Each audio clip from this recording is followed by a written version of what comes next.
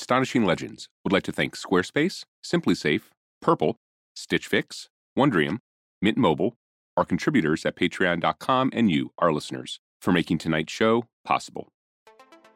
5 years ago, in September of 2016, we released one of our seminal series, Skinwalker Ranch.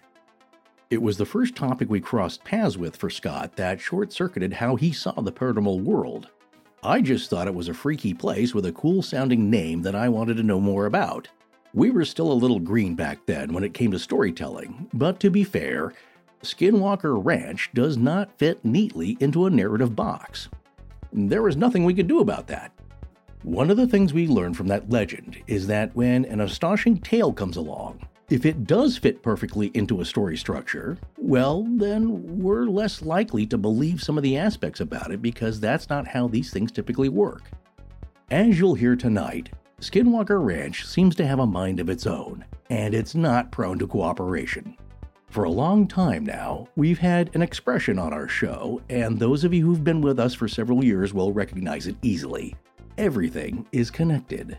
Much to Scott's chagrin, it looks like I was the one who first used that phrase during our Oak Island series back in August of 2015. Exactly. This all ties in together. That's another one of my big themes throughout life. All knowledge is connected. Everything is connected. Of course, there I was talking about the money pit on Oak Island. But even then, I always believe that everything truly is connected, often in ways that we can barely scratch the surface of understanding. Our Skinwalker Ranch series was based on the 2006 book Hunt for the Skinwalker, co-authored by renowned award-winning investigative journalist and frequent host of Coast to Coast AM, George Knapp, and scientist Colm Kelleher, who holds a PhD in biochemistry from the University of Dublin. Knapp has been at the forefront of groundbreaking journalism relating to the UFO-UAP phenomenon for decades, and Kelleher was part of Robert Bigelow's National Institute for Discovery Science, or NIDS, assembled to conduct a rigorous scientific study of the strange happenings at Skinwalker Ranch. He was on the ranch for 6 years, spending over 300 nights there, and he now works for Bigelow Aerospace as a manager for life support systems.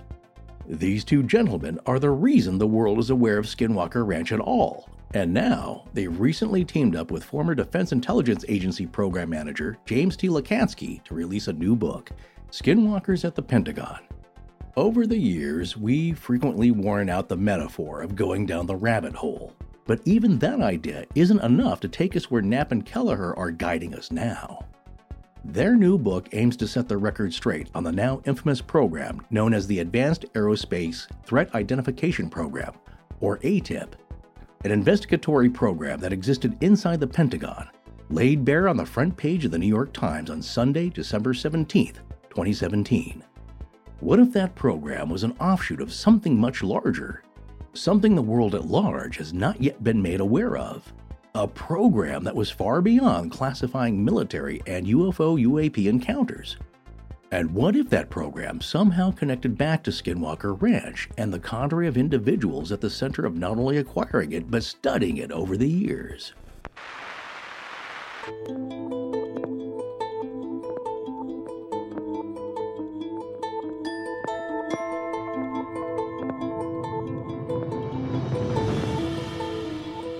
Welcome back to Astonishing Legends. I'm Scott Philbrook, and this is George Knapp. OSAP was the largest, most ambitious UFO study ever funded by the U.S. government. Join us tonight for a talk with George Knapp and Colm Kelleher on Skinwalkers at the Pentagon.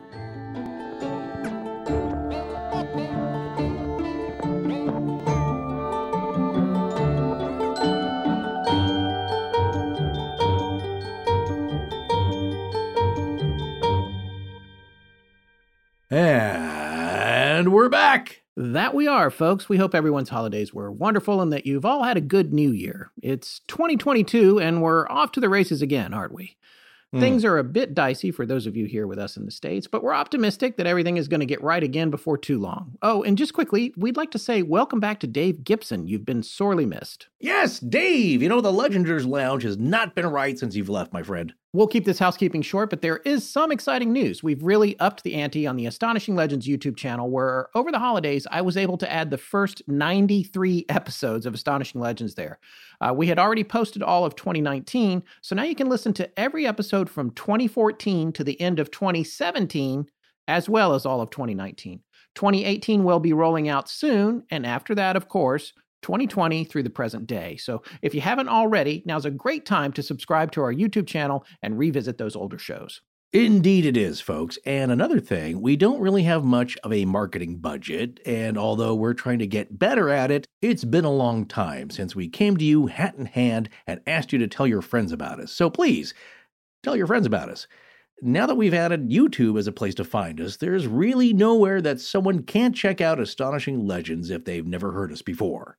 Yeah, so do us a favor and put the word out. Word of mouth is how podcasts succeed. Well, podcasts that don't have $100 million Spotify deals like certain people. No. Anyway, so tell your friends how much you dig Astonishing Legends. It's going to be a great year at the show, so now's the perfect time to start listening. All right, man, where do we start tonight? All due respect to everyone that's been on our show before, this might be my favorite discussion we've had with outside guests in the history of the show. This was such a get for us. I really do want to thank profusely Jeremy Corbell for connecting us with George Knapp and Colm Kelleher. They were looking to go on to a show, and Jeremy recommended us to them.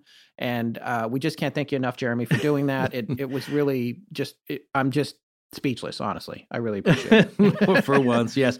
No, he didn't have to do that. He didn't have to recommend us. For some strange, weird, paranormal reason, he did. Yes. And those two gentlemen trusted Jeremy's recommendation, and they graciously gave their time to chat with us. They didn't know us from Adam. No idea who we were. So yeah, exactly. And a few things are going to kind of blow your mind, maybe. So first of all, you got to read that book. Yes. If you're interested at all in the TV series that's been out for 2 seasons now, Secrets of Skinwalker Ranch, if you're interested in any aspects of Skinwalkers, UFOs, strange phenomena, the Uinta Basin, any part of it, this is a great follow-up to that book, and it really takes a look at, then what are the administrative mechanics of dealing with something like this?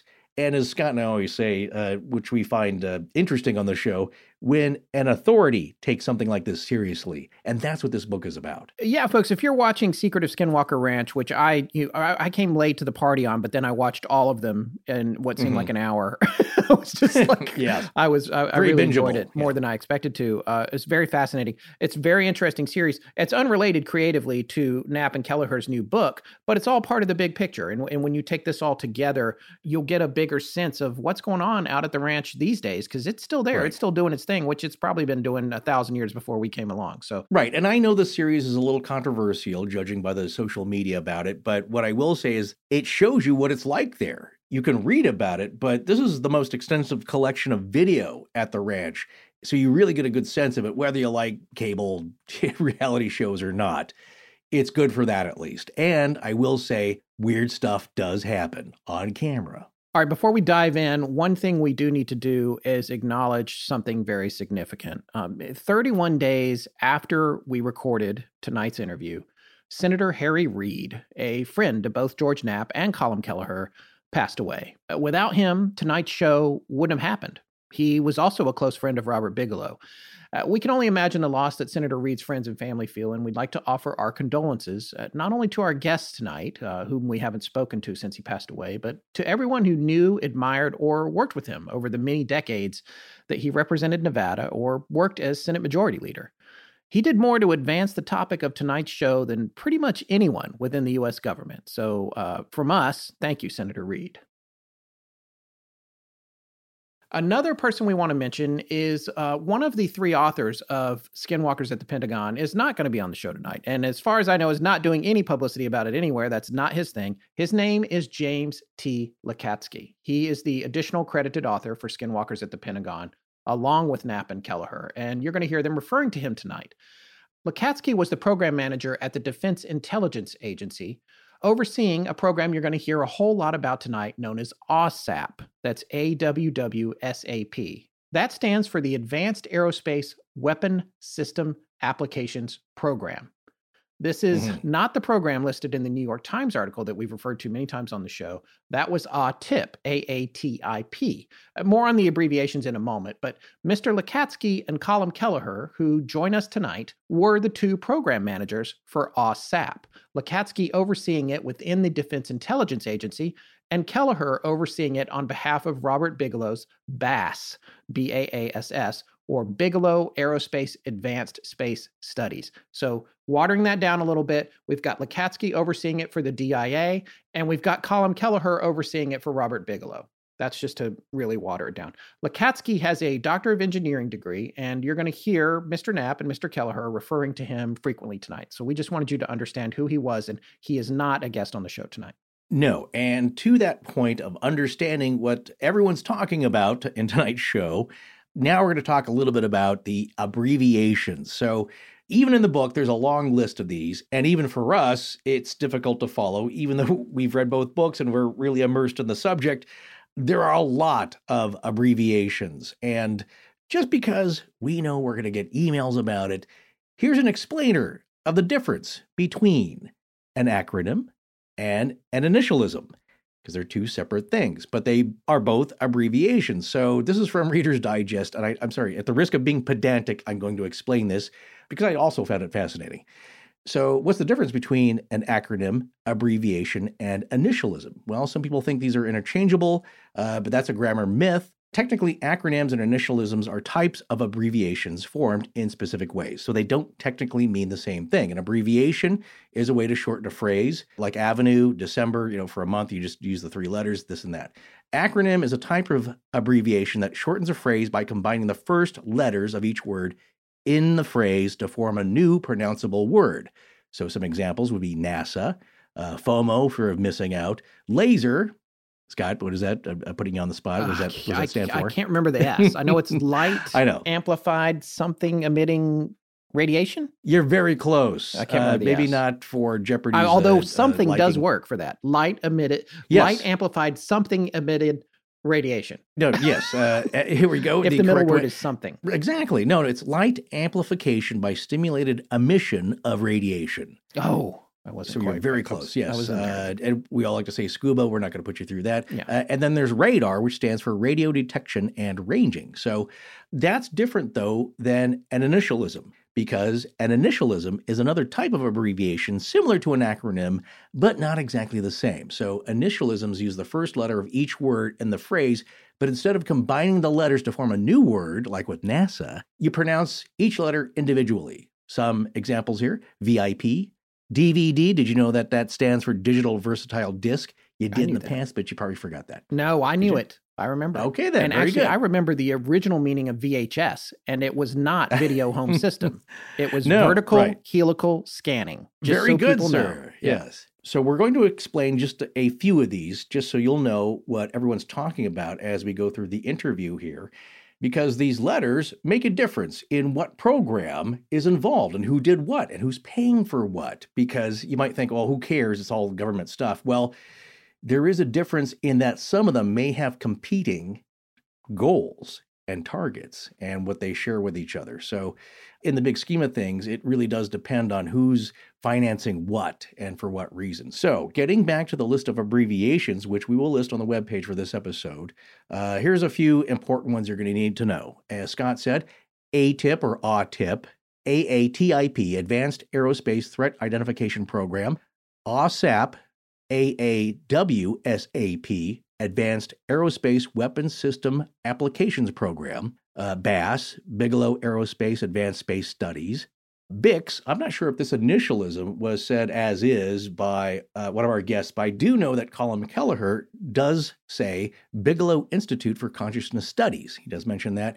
So that's BICS. What I'm saying is I don't know if he just says BICS, and we may think that he's talking about ballpoint pens. Just a quick aside, a patented tangent, since we're hearkening back to Skinwalker Ranch anyway, when we were filled with tangents. I used to windsurf, and my first windsurfer was made by BIC, and it was the pen company. Yeah. How weird is that? They made windsurfers. And they're a French company, right? Yeah, I think so. Beak. Mm-hmm. Okay, anyway. Very good, sir. Merci. Well, here's another big one here, because this has to do with also what Knapp and Kelleher and Mr. Lakatsky can tell you in the book.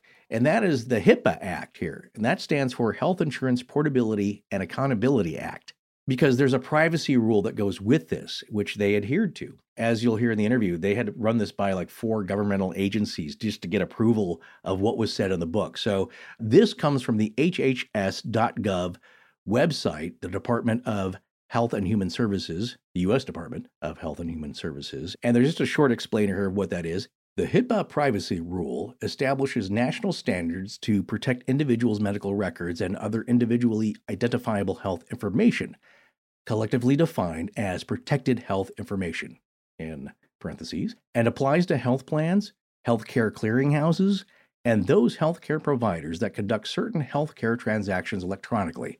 The rule requires appropriate safeguards to protect the privacy of protected health information and sets limits and conditions on the uses and disclosures that may be made of such information without an individual's authorization. The rule also gives individuals rights over their protected health information, including rights to examine and obtain a copy of their health records, to direct a covered entity to transmit to a third party an electronic copy of the protected health information in electronic health record, and to request corrections. The reason I read all that is this phenomenon that we're talking about in a very global umbrella sense doesn't just come with looking at things or seeing things or hearing things or feeling things. There are definite physical reactions, medical, and not good ones that sometimes come with an experience like this. And people have to go to the doctor after these experiences. So what we're talking about here, though, is that this information, though, is protected. So the authors of this book can't tell you exactly what happened to these people other than what they wanted to divulge themselves. For instance, we don't know if Commander David Fravor, at the time when he was involved in the Tic Tac incident, if he experienced anything physical, medical, with his experience, in that later on, maybe he had something like a side effect to this experience. A lot of people do. That information is protected. So unless he wants to divulge that, it's illegal to publish that or make that publicly known unless he wants it to be. So that's the reason for the HIPAA Act there.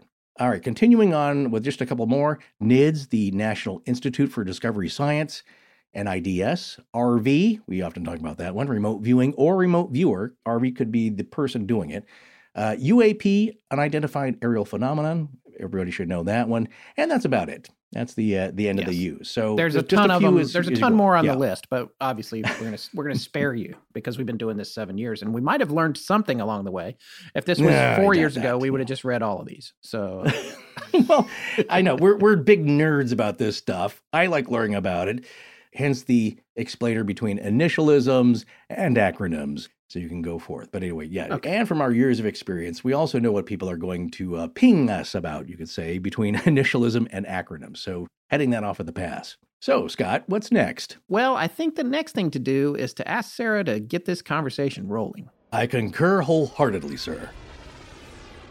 All right, folks, we would like to welcome George Knapp and Colm Kelleher to Astonishing Legends, which I have to say is a true honor considering we've been around about 7 years now, and early on we did a series on Skinwalker Ranch, which was based on the first book that these two gentlemen put out, and it was a mind blow for me. So I am very, very excited to have you guys on the show. Why don't we start with you, George? When you tell our listeners a little bit about your background so they know who you are. I'm an investigative reporter here in Las Vegas. I've worked since 1981. I've been at KLAS-TV, chief of the I-Team since 1995.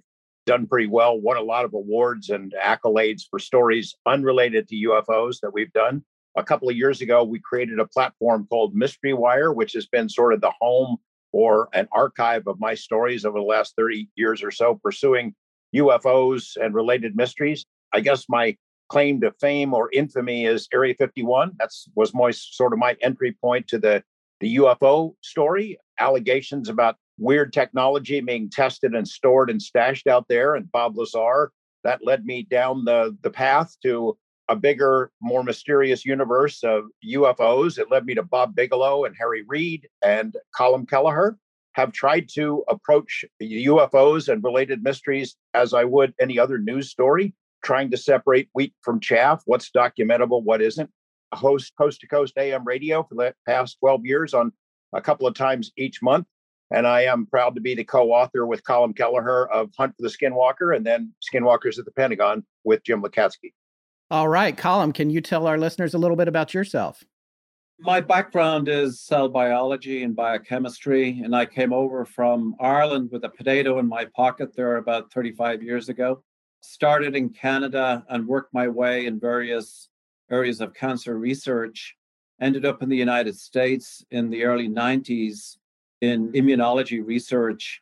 And I saw this bizarre ad in Science magazine that was looking for people who wanted to explore the origins and evolution of human consciousness in the universe. So naturally, I answered that ad, was interviewed by Robert Bigelow and joined National Institute for Discovery Science in 1996 and was on Skinwalker Ranch for probably 6+ years. After that, I went to biotechnology company in San Francisco, worked there for 4 years and got a call from Robert Bigelow again saying that there was a semi-classified program with an intelligence agency that was starting up and did I want to be involved? And I said, of course, I want to be involved. So I left San Francisco, came to Las Vegas in 2008. I was the first person hired for the OSAP program. I was in charge of day-to-day operations at OSAP in Las Vegas. Bigelow Aerospace Advanced Space Studies was the company that was executing the OSAP contract. And then since then, I've been a manager for life support systems at Bigelow Aerospace. So it's been a 25-year roller coaster ride of very strange stuff and also very technical stuff. And that's what's most fascinating to me about your book, your new book, Skinwalkers at the Pentagon, an insider's account of the secret government UFO program. This book is filled with revelations.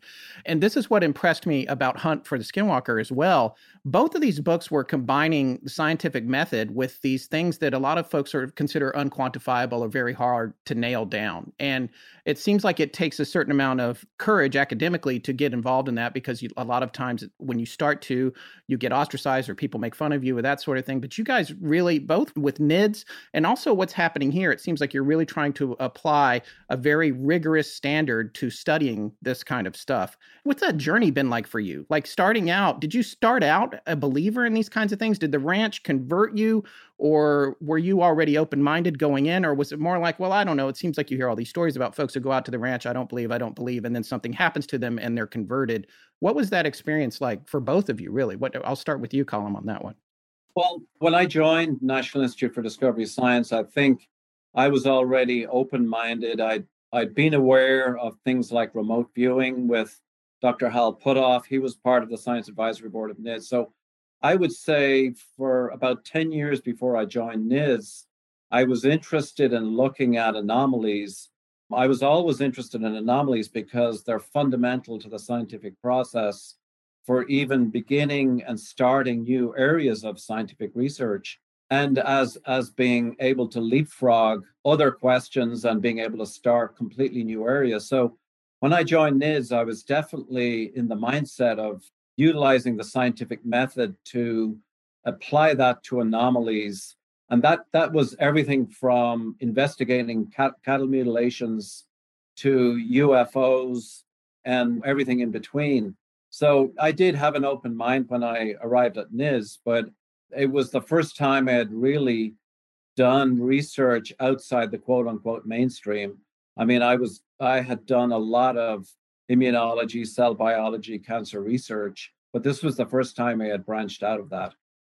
And for you, George, you had already kind of been doing all that work with Groom Lake. So by the time you got there, were you more open to the ideas or the stories that you were hearing about the ranch? No, that kind of hit me hard. You know, when I started in the late 80s, the dominant paradigm at the time in the UFO world was these are visitors from outer space. They're coming to our planet. We don't know exactly why, but they're from somewhere out there and they're coming here to pursue their own agenda. And what got my attention is that there was a paper trail that I, as a journalist, could follow, a paper trail of documents where the government acknowledged behind closed doors that this was real, that there's solid evidence that it's real, that there are significant encounters that military units around the world had, and that they need to figure it out. You know, they're telling the public something else. That appealed to me as a story, lying to the public and saying something else behind closed doors. And that was a line of inquiry that I could pursue as a journalist. I didn't know what UFOs were or where they were from. I still don't, but you can't go out in the desert, although I've tried hundreds of times, sit there and wait for a UFO to show up because they're not predictable. They're intelligent. They have their own agenda. But that's what I pursued. And it was, I took all kinds of grief from journalism colleagues and some from the public and certainly from scientists about how worthless and goofy and what a waste of time this stuff is. But I felt that there was a legitimate story there and I pursued it. And as I go around the country to talk to people who'd had close encounters, the experiences become weirder and weirder. I mean, it's not easy to put it in a box. These are sincere people who had a dramatic, life-changing experience.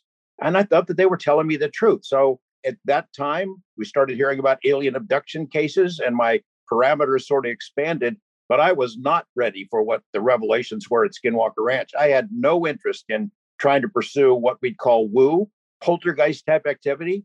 I was interested in the mutilations, but Bigfoot, come on. I mean, UFOs are hard enough to be taken seriously. When you mix all these other phenomena in, poltergeist, trickster type activity that we heard about at the ranch, it took a while to get my head around it. But I trusted Colum, Robert Bigelow, Hal Puthoff, Kit Green, Jacques Vallée, the people who had been part of the NIDS Science Advisory Board. I trusted them. They're smart, a lot smarter than I am. So my parameters sort of expanded the more I heard about Skinwalker.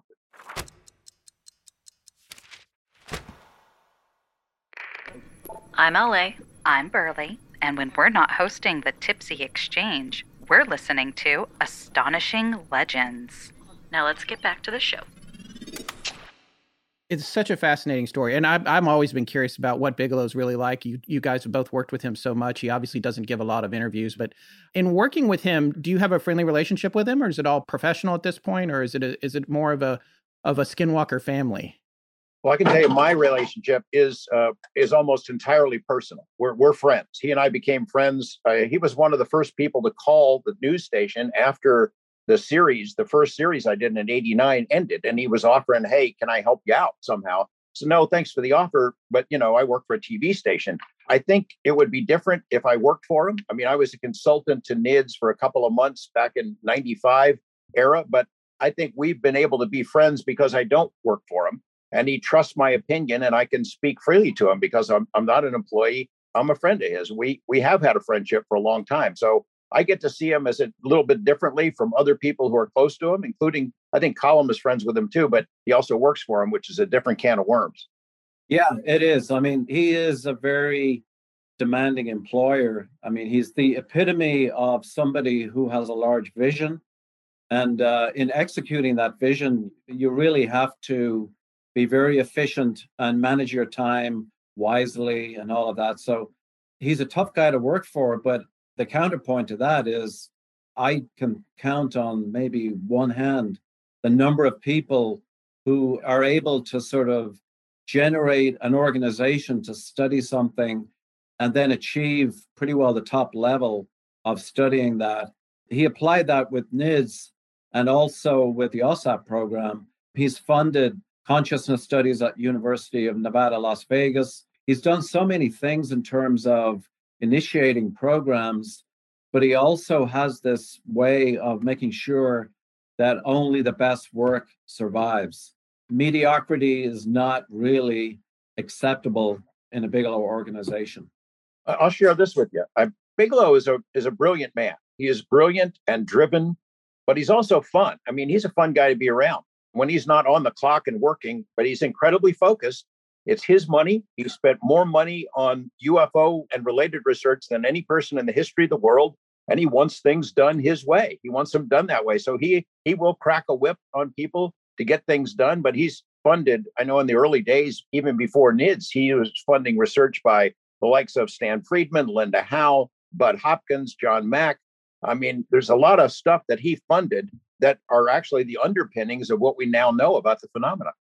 All those studies he's done, he's got all of that information. He collects all that. He pulls all that into various databases, right? Including the stuff that's happened both with the ranch originally, with NIDS, and also with OSAP, which I do want to get to that. And that's another question I have for you, Colum, is internally, is Bigelow's operation compartmentalized, or are you've been there for decades off and on, I guess. So are you read in on everything that's going on there that you have clearance for and what you can talk about and what you can't talk about and that sort of thing?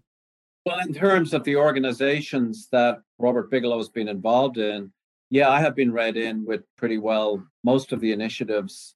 And during the BAS era, we went through the security clearance process. Top levels of the OSAP/BAS management were all assigned above top secret clearances. That was in collaboration with the Defense Intelligence Agency. So all of that stuff I was read into. I mean, there may be other aspects of what has happened with Robert Bigelow in the aerospace industry, for example, that I was not read into. But in general, in terms of National Institute for Discovery Science and OSAP, I mean, I report to Robert Bigelow directly. I always have. I've maintained a really good working relationship with him. I would say I see him several times a week. We brainstorm all the time. So I would say, sort of over the 25 years, we've had a very productive working relationship.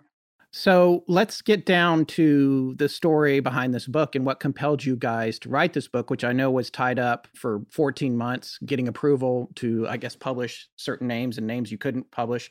That must have been painful, waiting that long for it to get turned around. But the outset of the book seems like it's all about setting the record straight a little bit with regards to ATIP and what OSAP was, which people hadn't heard of until these revelations. So could you briefly explain, and we're obviously going to direct people to your book, we're going to have a link to it in our show notes, but can you give folks a little bit of an overview about what OSAP is and how that relates to ATIP, which everyone read about in this December 17th copy of the New York Times?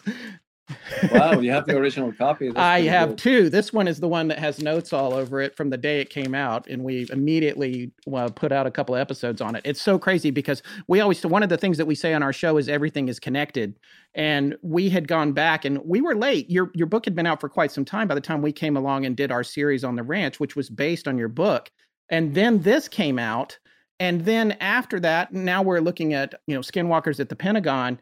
I never dreamed in the everything is connected way that you could draw a thread through all these things. I thought these were separate paranormal phenomena. And it's interesting to me that there seems to be a connection.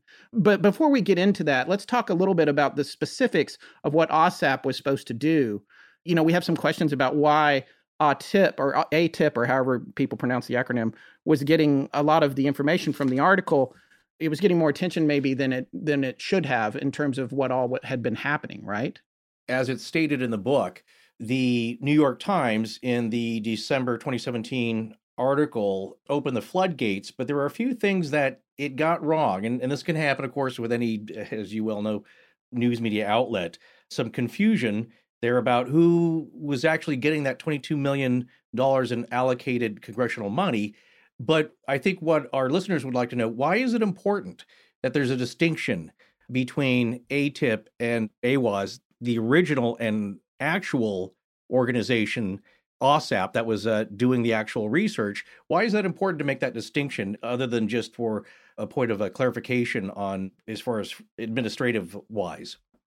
The main and fundamental difference between OSAP and ATIP was not only the names and the fact that $22 million went to OSAP and not to ATIP, was the scope of OSAP.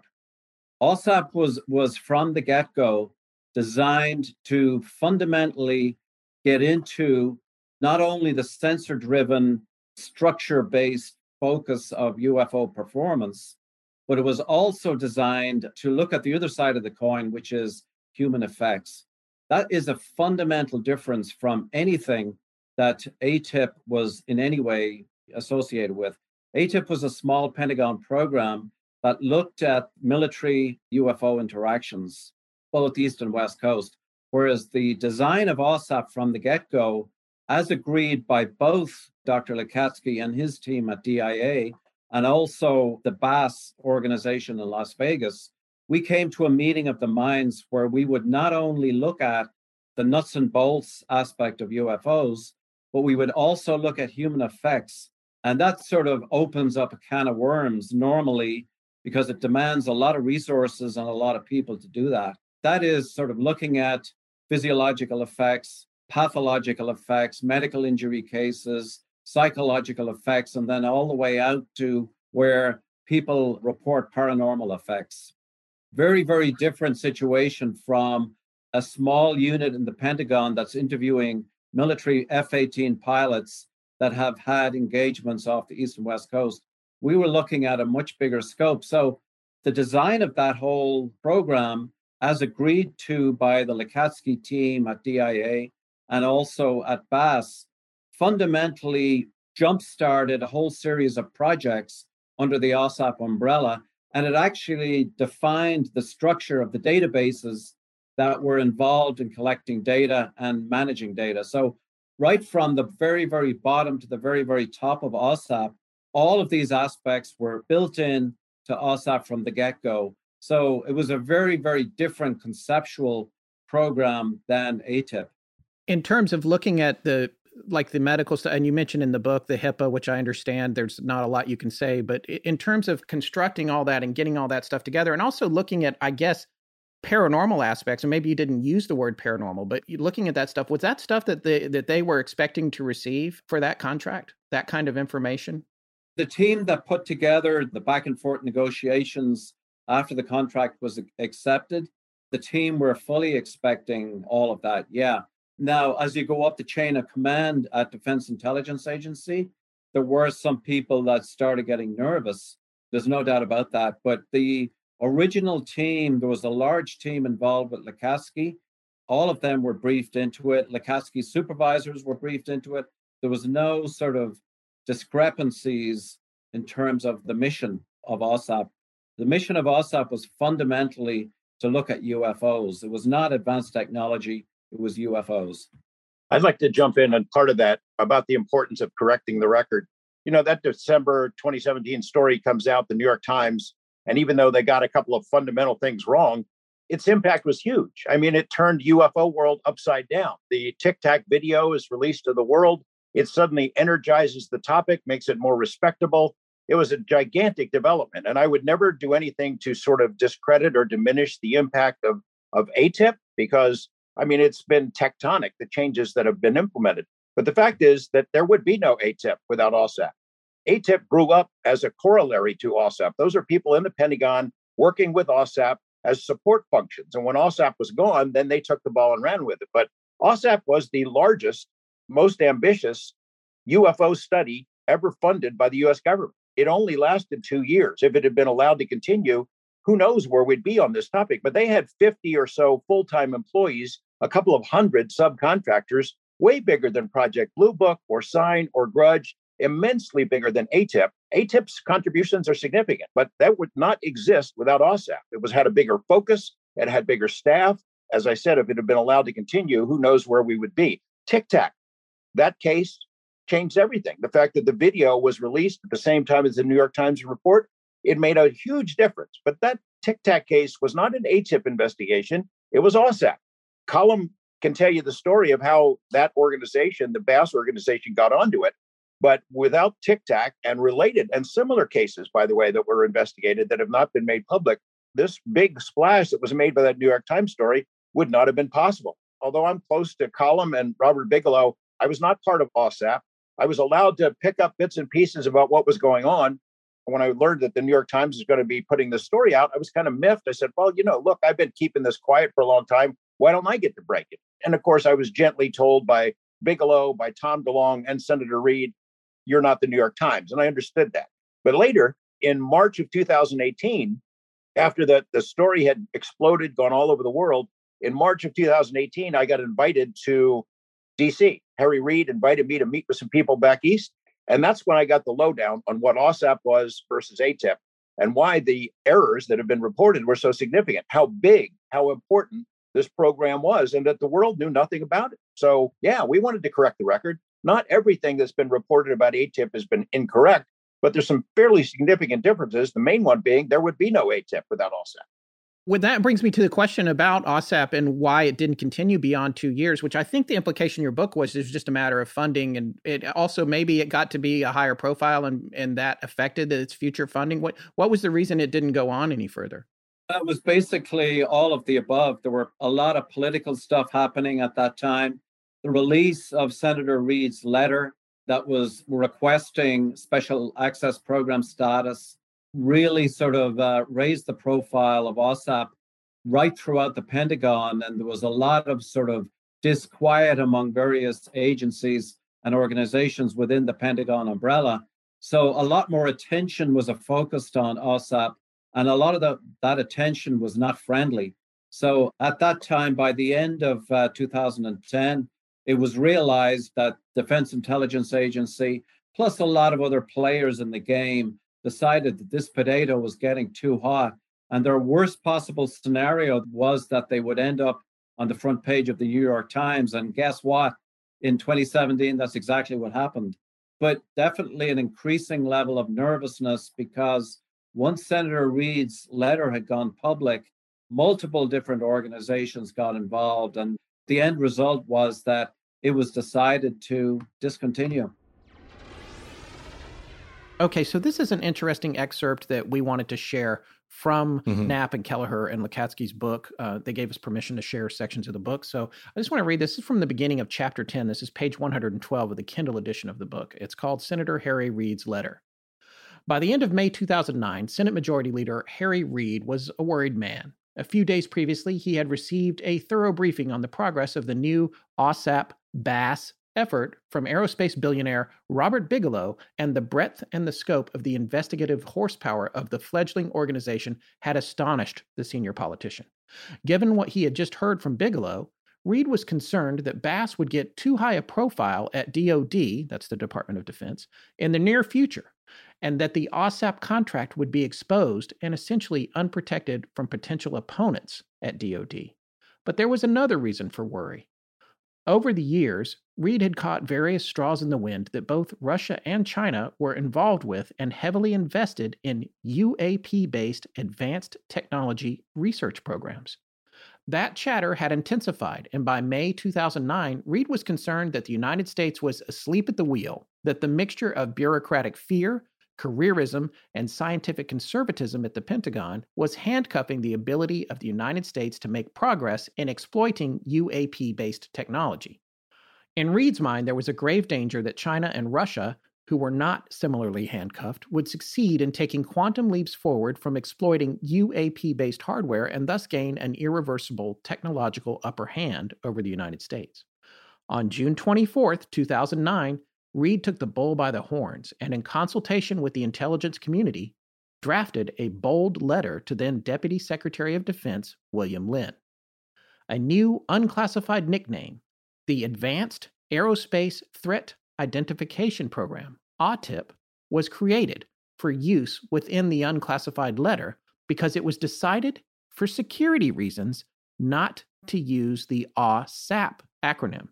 So I just want to stop here for a second and say, this is one of the things that's at the crux of Skinwalkers at the Pentagon.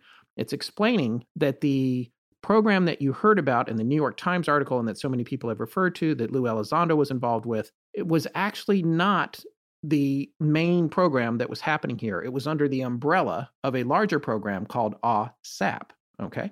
So coming back to the book, Reid's letter was carefully crafted to initiate the process of urgently conferring Special Access Program, or SAP, status to some of the more sensitive projects at BASS. That's Bigelow Aerospace again.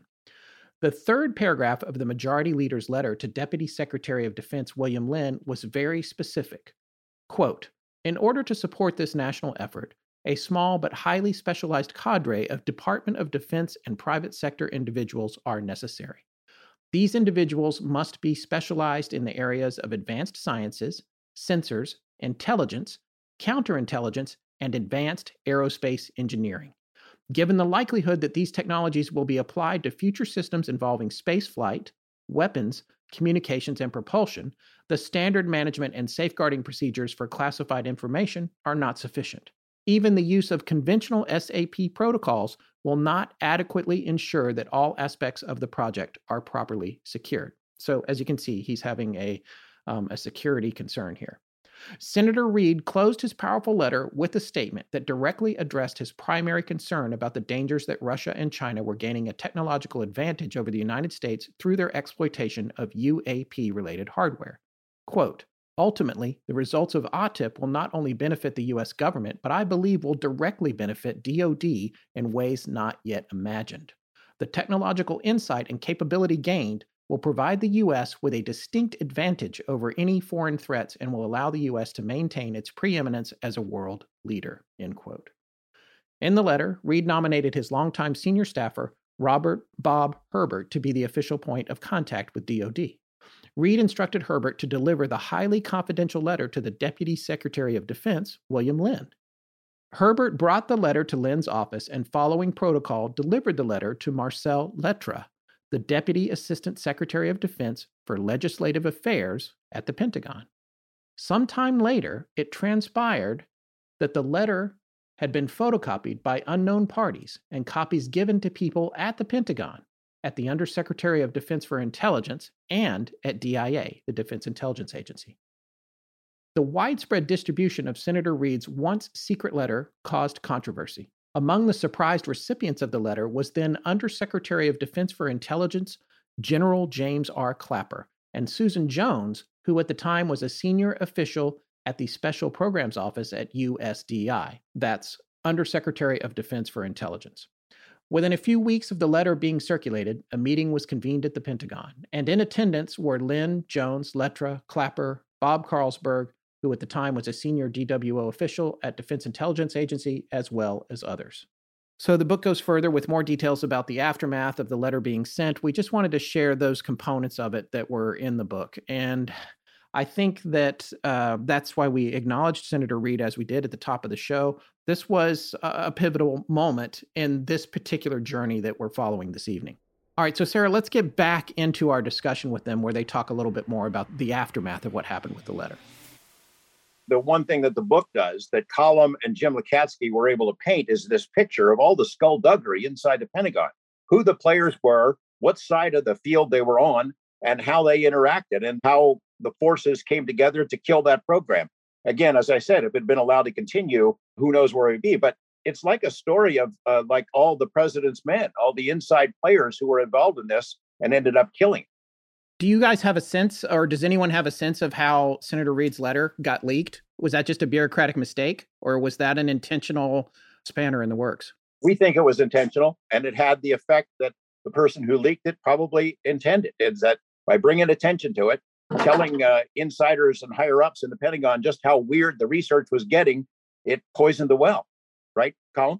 Without actually going back and asking the person who leaked the letter, but we have a pretty good idea who it was and why it happened. I would say that there was an intent to raise the profile so that other people could look at this. Yeah, I would say it was probably intentional, but without getting people on the record and all of that, I can't close that loop.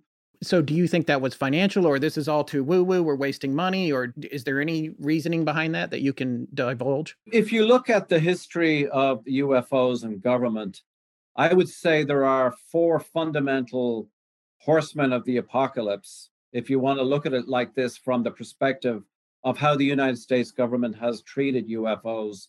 Number one is fear. There's a tremendous level of fear in the United States government. Second thing is careerism. Is the UFO topic going to harm, or is it going to elevate my career? And I can leave you to answer that question. Third fundamental part of this is fundamental Christianity. There's a lot of fundamentalism throughout the United States government, both at the level of the intelligence agencies and elsewhere. And there's a direct negative correlation between UFOs and fundamentalist Christianity. And the fourth horseman of the apocalypse, of course, is incompetence. Individual people in the United States government are brilliant, but in terms of groupthink and how a program like a UFO program can progress, it's very, very difficult to progress in the face of those four hurdles. It's very difficult. Let me add this. Since the New York Times story and all the subsequent coverage, 60 Minutes and others have sort of made it more respectable to look at this topic. You've seen this parade of former high-level intelligence officials, agency heads who've come out and said, yeah, we really do need to look at this. This is a serious matter. It might have national security implications. And you can figure out who I'm talking about, but there's 4 or 5 of them that have come forward. They had a much different opinion about this behind closed doors when Colum and Robert Bigelow are trying to keep this program together. You know, I could add that you can already see the level of dysfunction with respect to UFOs. If you look on the one hand, Senator Kirsten Gillibrand's amendment on what a future UFO program might look like, compared to the recent announcement from Kathleen Hicks about where the new UFO program is going to locate. You can see a sort of a very, very broad spectrum. And in the middle of that spectrum are the four horsemen of the apocalypse I've just talked about. I mean, you've got, on the one hand, a very enlightened, a very sophisticated analysis of what a UFO program would look like that's inherent in Kirsten Gillibrand's amendment. And then on the other hand, you've got this announcement from Kathleen Hicks that is obviously counterproductive. Yeah, I was going to ask about that. That was only 3 days ago as we're recording this. In fact, let me share that memo with our listeners. All right, November 23rd, 2021, from the Deputy Secretary of Defense. Memorandum for Senior Pentagon Leadership, Commanders of the Combatant Commands, Defense Agency, and Field Activity Directors. Subject: Establishment of the Airborne Object Identification and Management Synchronization Group. Talk about initialization for us. This one is going to be AOIMSG. All right. Yeah. Unpronounceable, as you said. The presence of unidentified aerial phenomena in special use airspace, designated in accordance with 14 CFR Part 73, represents a potential safety of flight risk to air crews and raises potential national security concerns. Accordingly, I direct the Undersecretary of Defense for Intelligence and Security to establish the Airborne Object Identification and Management Synchronization Group to synchronize efforts across the department and with other federal departments and agencies to detect, identify, and attribute objects of interest in SUA, that's special use airspace, and to assess and, as appropriate, mitigate any associated threats to safety of flight and national security. To provide oversight and direction to the AOIMSG, I established the Airborne Object Identification and Management Executive Council, or the AOIMEXEC. Try saying that one. The USD will be the lead DoD official responsible for management of this process, will co-chair the AOIMEXEC along with the Director of Operations, Joint Staff, and will invite principal-level participation from the Office of the Director of National Intelligence. Resourcing for this requirement will be addressed in the program budget review process. The Director, AOIMSG, hereafter referred to as the Director, will synchronize the activities among the Office of the Secretary of Defense and DoD components, and with other U.S. government departments and agencies to minimize safety of flight and national security concerns associated with UAP or other airborne objects in SUA, special use airspace. The Director, with support from the OSD and DoD component heads, will address this problem by standardizing UAP incident reporting across the department, identifying and reducing gaps in operational and intelligence detection capabilities, collecting and analyzing operational intelligence and counterintelligence data, recommending policy, regulatory, or statutory changes as appropriate, identifying approaches to prevent or mitigate any risks posed by airborne objects of interest, and other activities as deemed necessary by the Director. Additionally, the Director, in coordination with the OSD and DoD component heads, will identify requirements and recommended changes in doctrine, organization, training, materiel, leadership, personnel, workforce, facilities, and resources to be brought to the AOIMEXEC for review, consideration, and implementation as appropriate by the applicable DoD component head. Don't worry, this memo is almost done. Effective immediately, the AOIMEXEC, in coordination with the OSD and DoD component heads, will manage the transition of the current UAP task force to the AOIMSG. Blah, blah, blah, so on and so forth. And then the rest of it is all initializations. I'm going to spare you. Signed, Kathleen Hicks, Director of National Intelligence. That was November 23rd. This wasn't that long ago, folks. Well, the big problem with all of this, as I see it, is that you've gone about it backwards. First, you should start off with a cool name and then make the letters try and fit that. Yeah, so they're not doing that the at all. program could be Star-Lord or Buck Rogers, and then you try and get the letters right. Yeah, instead of, because that's just, that doesn't roll off the tongue. No one's going to remember that. So, and I know that's not the point, but there you go. All right. Well, so what do you guys make of that memo, George? What do you think the message is there? The message is you don't need to pass this in Congress. We don't need to create a new program as outlined by the senator from New York. We're setting this up already. We're going to dig into it. But it's very clear that the scope and function and purpose of the program that's now been established by the Pentagon is much different from the kind of program that Column ran, and which any reasonable program should do, is having a broad-based approach, follow the evidence where it leads. Don't limit it to just military encounters over military ranges and cases that can be detected on sensors, because you have to look at a much broader picture how this impacts people, which is what OSAP did and what Senator Gillibrand's program would do if it's passed. Yeah. It looks like it's trying to undercut congressional support for an ambitious program, saying we've already got one, we don't need that legislation. Pentagon will push back on this. They're going to fight tooth and nail. If you look at the actual text of Senator Gillibrand's amendment and you look at phrases like field research teams, and you can also see things like adverse physiological consequences will be studied, medical effects. These people actually were serious about putting together a program that actually is mirrored in Appendix 2 of our book, in which there's a full line item by line item sort of discourse on what a future program would look like. Well, the nearest parallel that I can see that has been released by the United States government is Kirsten Gillibrand's amendment. It certainly is nothing to do with Kathleen Hicks' recent localization of a program in the middle of the Undersecretary of Defense for Intelligence. I mean, I don't think I need to say more.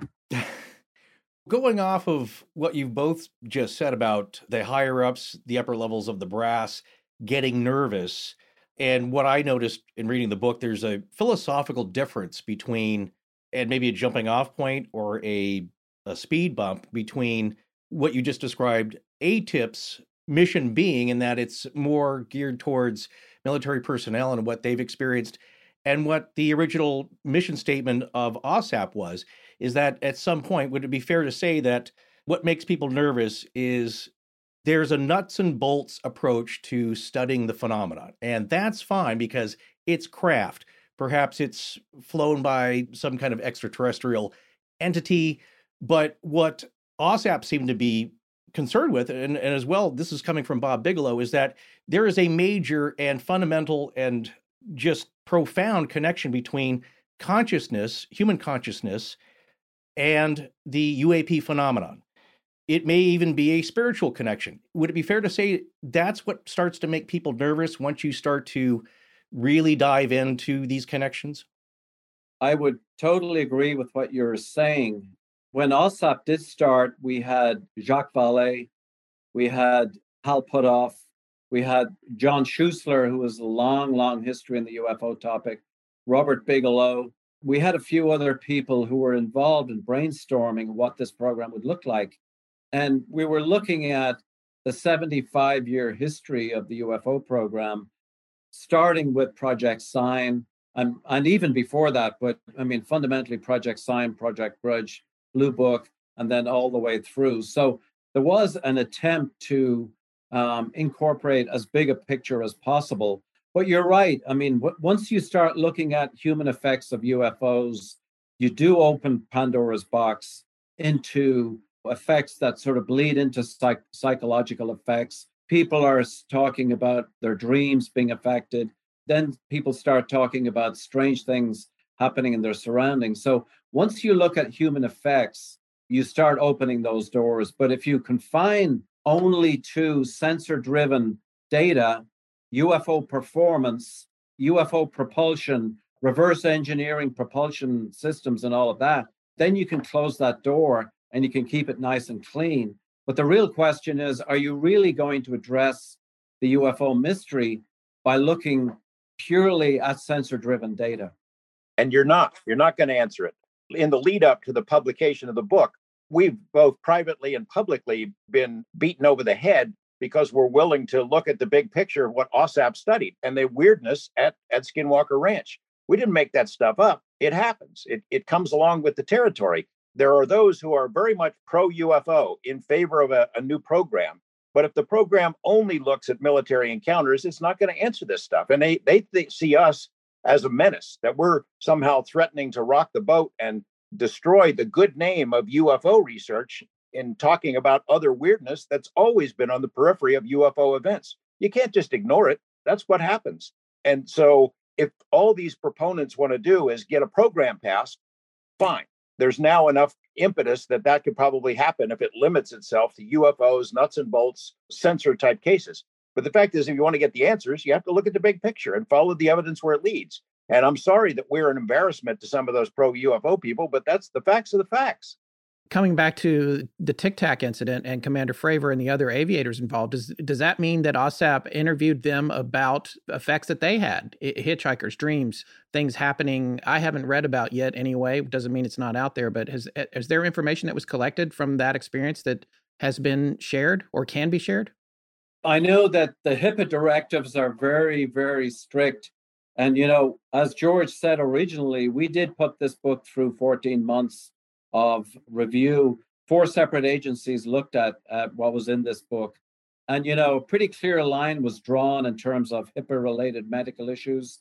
And, there are no-go areas in terms of especially active duty military people who are still working for the United States government.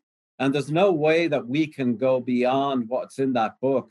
We were told pretty unambiguously that we cannot go beyond in terms of getting into medical effects, especially with active duty military people and United States government currently under the employment of United States government.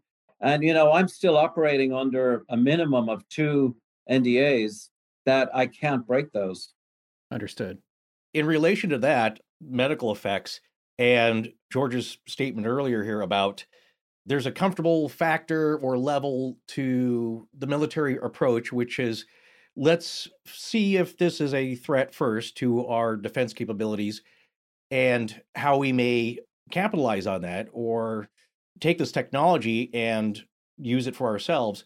But when it comes to the consciousness aspect, they don't care as much, maybe not as much as the Russians or the Chinese do and their studies with this. Would it also be fair to say, though, that even if you try to pare that down to the nuts and bolts, the technology, lift, propulsion, the 12 items of the project's scope, would it be fair to say that the phenomena itself prevents you from doing that, and that the phenomena is not going to be ignored with its own woo-woo, and that you might try to just pare this down to the science, but there's going to be so much high strangeness associated with this that it's almost an element of the trickster nature of the phenomena, and that you can't ignore it. It's not going to let you. Would that be accurate? I would say, yeah. Some of the feedback, again, that we've been getting behind the scenes from pro UFO people is, oh my gosh, look at those guys. They're screwing everything up. They're investigating ghosts. Well, no, OSAP didn't investigate ghosts. It was built to be a UFO program. But places like Skinwalker Ranch, there was activity that we have described in both of these books as sort of poltergeist-like.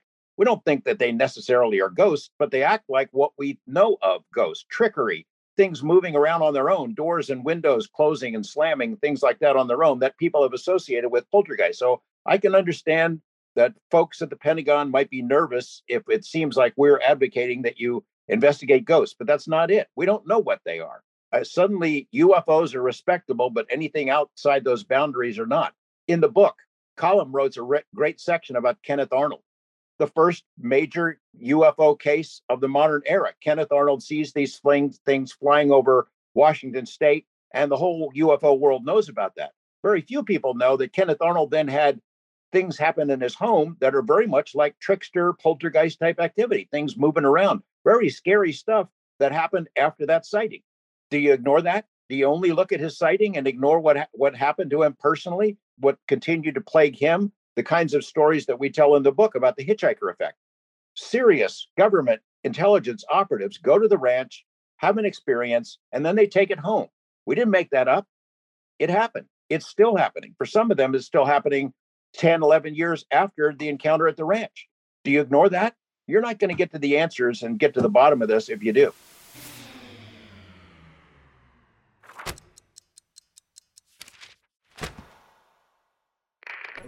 Hey, I'm Brady, and while I'm not looking for Bigfoot in the Utah mountains, I'm listening to Astonishing Legends. Now, let's get back to the show. Okay, so this is another part of the book we wanted to share. This is from Chapter 1 of the book. It's called Chapter 1, July 2009. This is on page 23 of the Kindle edition of the book. The sun had almost completely set behind Skinwalker Ridge as the three comrades set off on their walk towards the west end of the ranch. They were in high spirits as they sauntered along the dusty trail, joking about some of their past missions and reminiscing about what had brought them to this strange place. They had flown from the East Coast the previous day and were on Skinwalker Ranch in Utah at the invitation of Bigelow Aerospace Advanced Space Studies, or BASS. All three were seasoned warriors who had spent time in the war-torn reaches of Afghanistan and Iraq. Jonathan Axelrod was the acknowledged leader of the trio. A senior aerospace engineer in naval intelligence, his career had already spanned an upward trajectory, and his calm demeanor and infectious sense of humor enabled him to move easily in Pentagon circles. That same year, 2009, Axelrod was also the lead investigator of the now infamous Tic Tac case that had embroiled the Nimitz aircraft carrier strike group in a series of cat-and-mouse high-stakes games off the coast of San Diego a few years previously. The so-called Tic Tac had outmaneuvered and outperformed multiple FA-18 Hornets, leaving these Top Gun fighters from the Nimitz in the dust. Axelrod had personally interviewed all the pilots involved in the incident, as well as the several radar operators on the USS Princeton and others on the USS Nimitz itself. At the time of Axelrod's arrival at Skinwalker Ranch in Utah, he had not yet completed the Sub Rosa Nimitz investigation. He had no inkling that his covert UAP investigation would explode onto the front page of the New York Times in December of 2017. Axelrod was well-versed in investigating anomalies, utilizing a thoroughly professional approach. His demeanor instantly put skittish military aviators at ease. He reassured them that there would be no negative career consequences for their testimony. Axelrod was and is the consummate military professional, but on that serene evening on Skinwalker Ranch, he had no idea what he was about to run into. Darkness had now settled in on the ranch. When Axelrod playfully pushed his best friend Jim Costigan away from him, Jim staggered slightly and almost dropped the night vision scope he had been using. Costigan cursed his friend humorously. Costigan was a Marine, had served in Afghanistan on a few hairy missions with Axelrod, and they knew each other very well. After a few more minutes adjusting the optics, Costigan finally got the Generation 3 ITT night vision scope to work to his satisfaction, and silently handed it to David Wilson to check out the now dark surroundings. Wilson, tall and lanky, was the most taciturn of the trio. His Marine background had crossed paths with Costigan on numerous overseas missions, and both were experts in the field applications of a wide variety of sensor technology. One of the reasons the trio had been invited as subject matter expert consultants onto the Skinwalker property was to begin applying their sensor expertise and tracking the mysterious presence that had outsmarted dozens, even scores of witnesses over the previous decades. Skinwalker Ranch had gained in notoriety over the years since the 2005 publication of the book Hunt for the Skinwalker, which was the first definitive account of one of the most intensive scientific studies of anomalous phenomena in history. Axelrod, Costigan, and Wilson all had read the book. They were straight military men. They were open-minded, but skeptical of the reports from the ranch. Axelrod had once casually mentioned that the Skinwalker book was one of the favorites for military and intelligence community folk as they relaxed around the pool in the Green Zone in Baghdad during the Iraq War. All three were seasoned operatives who were equally comfortable out in the field or in briefing rooms in the Pentagon. On that warm July night in 2009, as they strode confidently on the track leading west on the ranch, they were already scoping out the Badlands terrain for places to deploy their technological assets. About a half-mile into their hike, the temperature suddenly dropped like a stone. From 75 degrees, the air was now 20 degrees cooler. All three stopped and silently looked at each other. There was no wind blowing, the air was still, and the zone they were standing in gave them a deep chill. Axelrod silently raised his hand and motioned backwards. All three walked backwards, and within a couple of yards, the temperature had gone back to the high 70s. Axelrod motioned forward, and the three moved silently in unison. Again, they walked into a wall of coldness. "Weatherfront?" muttered Costigan. "Probably," answered Axelrod, and again the trio retreated. Again, they exited the wall of chilled air into the warm night. 3 times they repeated the maneuver, and 3 times the sharp boundary that defined the wall of cold air remained in the same location. "Let's move on," Axelrod said, and the trio resumed their journey west. Costigan began scanning the environment, and all around him, the bleak Badlands landscape looked eerie and night vision green. 30 yards further on, all three began to feel anxious, and as they walked further, the anxiety deepened and turned into fear. No one said anything. They continued on their journey, but every step they took, their fear seemed to escalate. There was no external reason. No one wanted to be the first to mention the alarm they felt. 10 yards further on, the fear had escalated to mortal fear, and eventually Axelrod raised a hand and all three stopped. "Do any of you feel that?" Axelrod asked, his heart beating madly, the adrenaline surging through him. The other two acknowledged they felt intense alarm. All three looked around, a full 360 to find what was causing this nameless dread, a fear for their lives that was more intense than they had ever felt. Axelrod raised his arm and motioned forward. All three swallowed and slowly began moving forward. Again, the fear escalated. The three were sweating profusely. "Wait," Costigan whispered hoarsely, and his trembling hand pointed directly westward on the track. 50 yards ahead of him, the ghostly outlines of the three old homesteads were now in view. But Costigan was focused on something else. Directly ahead of the trio on the track, Costigan's night vision scope showed an oval area of blackness about 8 feet tall, surrounded by the night scope's normal green color. It was as if, Costigan said later, all light had been extinguished in that dark oval shape. Costigan felt the black structure was radiating a menacing presence. Neither Axelrod or Wilson could make out anything definitive in the gloom, but, as if in psychological agreement with what Costigan was seeing, they instinctively acknowledged that the source of their fear was 50 yards further down the track. At that point, all three felt close to their breaking point, each one convinced that continuing towards the dark oval shape would lead to certain death. Without a word, the three began to retrace their steps as if guided by the same direct order. Slowly as they walked back, the terror began to subside. As if on a rheostat, the further they retreated from the mysterious black oval shape on the track, the less fear they felt. After 100 yards, the fear had left them. Silently, the three walked back to the Command and Control Center trailer located on the east end of the ranch for the debriefing. A couple of years later, OSAP Bass program manager Kelleher interviewed Axelrod and Costigan separately about the events on the ranch that night. Both remained baffled regarding the source of the fear, and the interview confirmed that only Costigan saw the black oval shape through a night vision scope. The implication was that the oval structure could not be seen in the visible wavelengths, that's 400 to 700 nanometers, and had only been illuminated above 850 nanometers. All right, so that's the end of the excerpt I wanted to share. This goes on to talk about ongoing lingering effects for Axelrod specifically, and his family, which is something we're talking about tonight. In fact, some of the things that were happening for Axelrod were happening not only with his family, but with his children and then friends of the children. Let's get back to the discussion to talk about that a little bit. That was something I had a question about, and it never occurred to me to think of it this way until reading your book about the contagion idea, which I'm guessing, Colm, you developed that theory. I'm not sure in terms of things getting connected to you and then passing on. Because wasn't it Axelrod's children who had friends that they had not told what they had been seeing, right? And then their friends came and said, "Oh, we saw this the other day. What do you think about that?"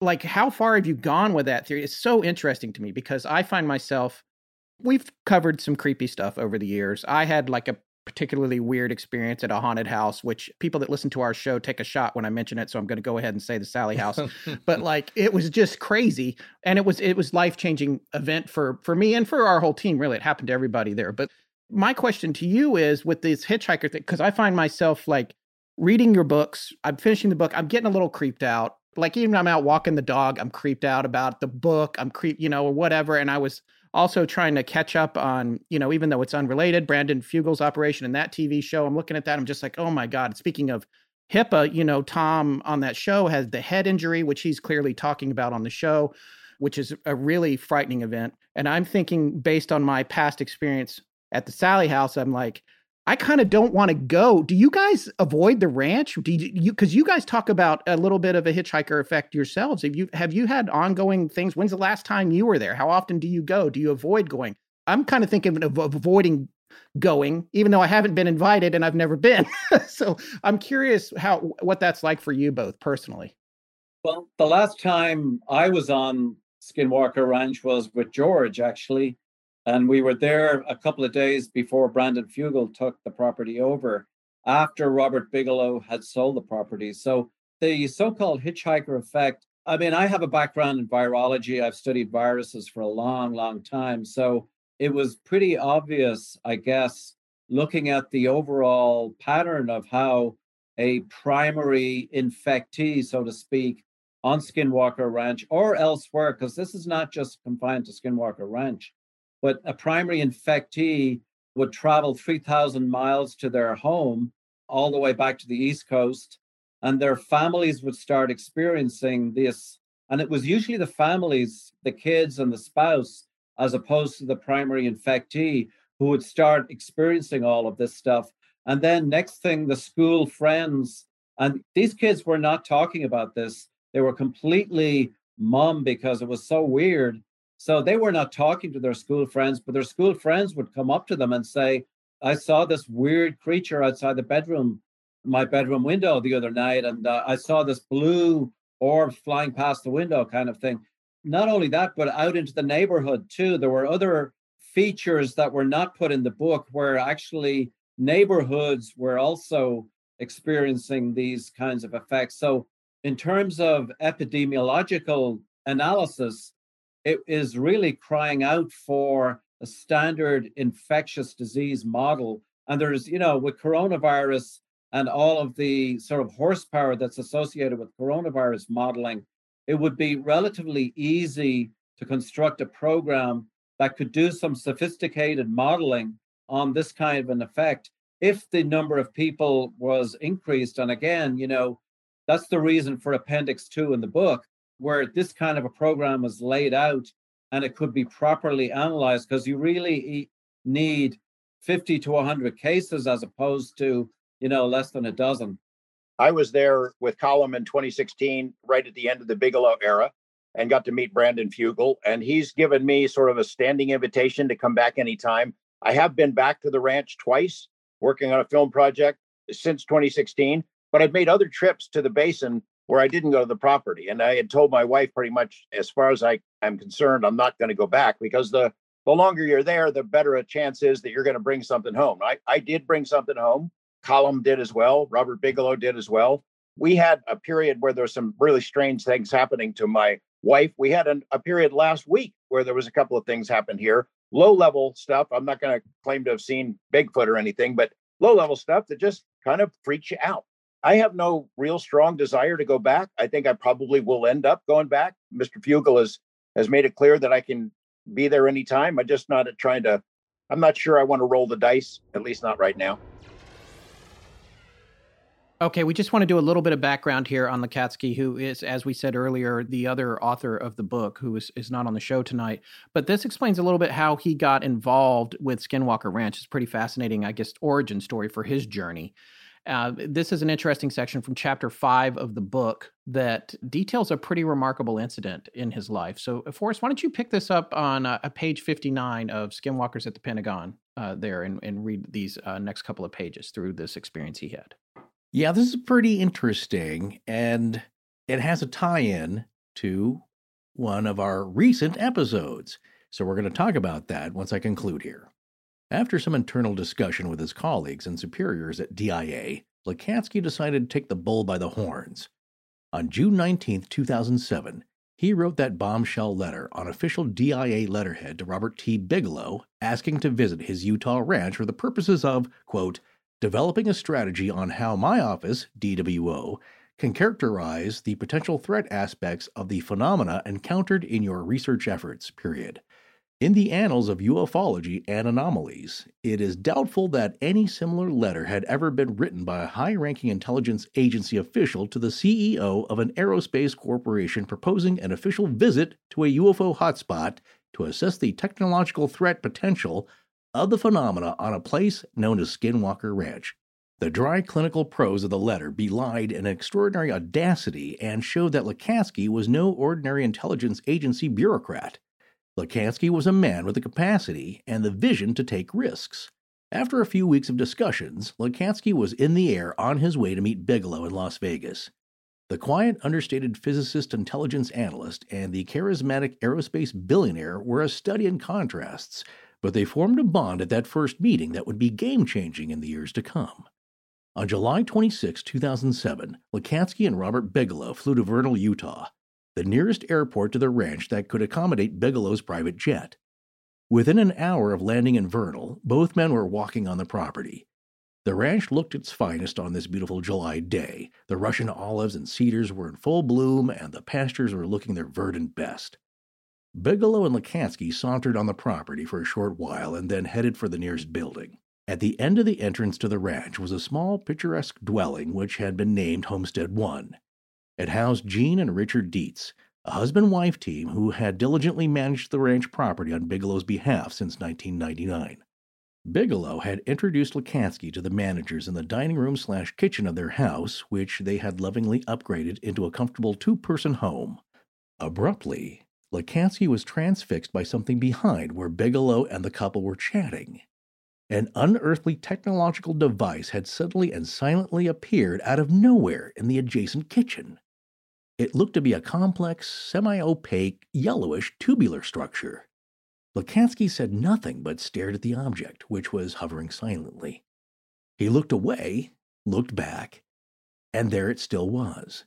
It remained visible to Lekatsky for no more than 30 seconds before vanishing on the spot. About 2 hours after they had arrived on the property, Lekatsky and Bigelow were driving back to Vernal Airport. Although conversing normally with Bigelow, Lekatsky's mind was racing. Here he was, a ballistic missile physicist, a senior analyst at the DIA without any history of encountering anomalies, and he had just seen a vision unlike anything he had ever witnessed in his life. Lekatsky confessed later that prior to that stunning vision, he had never seen anything unusual in his life. Yet within a mere 60 minutes of being on the Skinwalker property, he had seen clearly, in broad daylight, a technological device in the adjacent room within a few feet of where he stood. This was no blurry photo of a distant saucer in the sky. This was an in-your-face, up-close and personal apparition of some kind of technology. The fact that he, and he alone, of the 4 people in the room had seen it, was also not lost on Lekatsky. What were the odds of something like that happening? Lekatsky remembered reading that the NIDS team had spent hundreds of hours on the ranch and had encountered anomalies only occasionally. Yet here he had seen a spectacular object a few feet away within an hour of setting foot on the ranch. Later, while researching for some approximation of what he had witnessed during that astonishing 2-hour interlude on the ranch, he came across a photograph of the album cover of Mike Oldfield's Tubular Bells. There it was. The structure depicted on the album cover was not exact, but it was pretty close. Well, that was odd.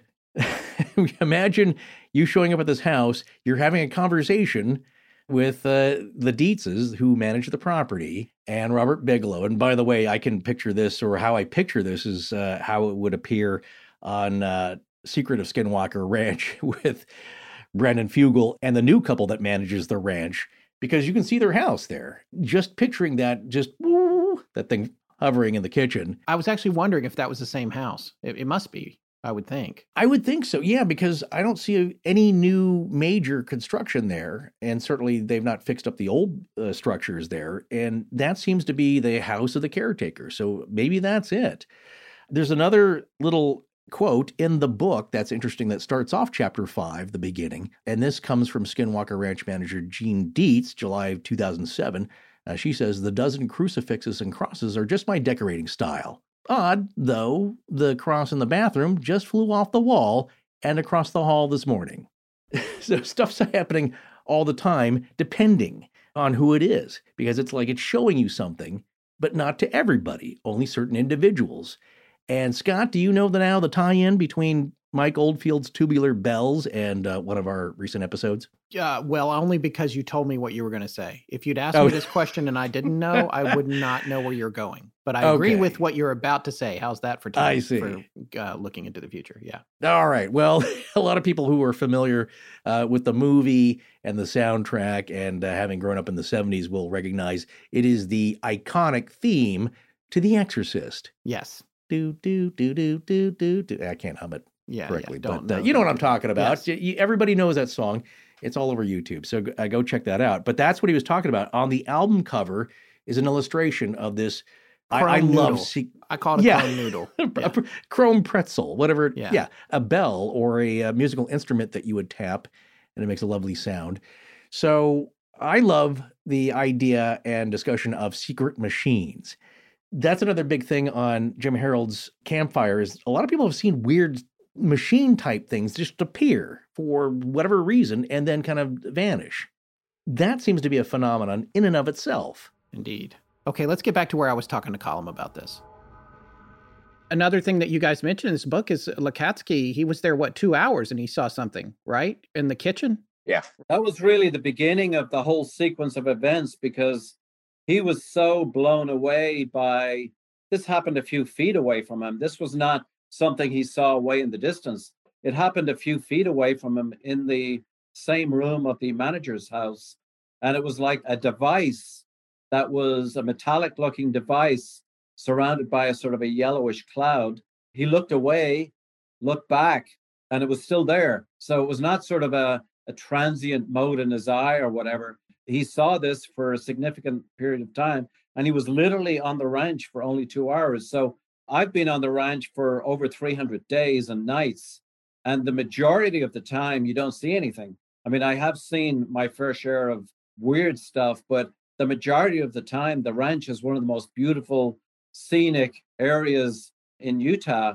Beautiful, beautiful landscape. Nothing happens, but it's on that small number of times when stuff happens. But in 5 out of 5 military intelligence people from different agencies, different departments, the United States government, every single one of them experienced events on that property. 100%, 5 out of 5. So again, the N is small, but still 100% compared to, I would say 98% of the time I was on the property, I didn't see a damn thing.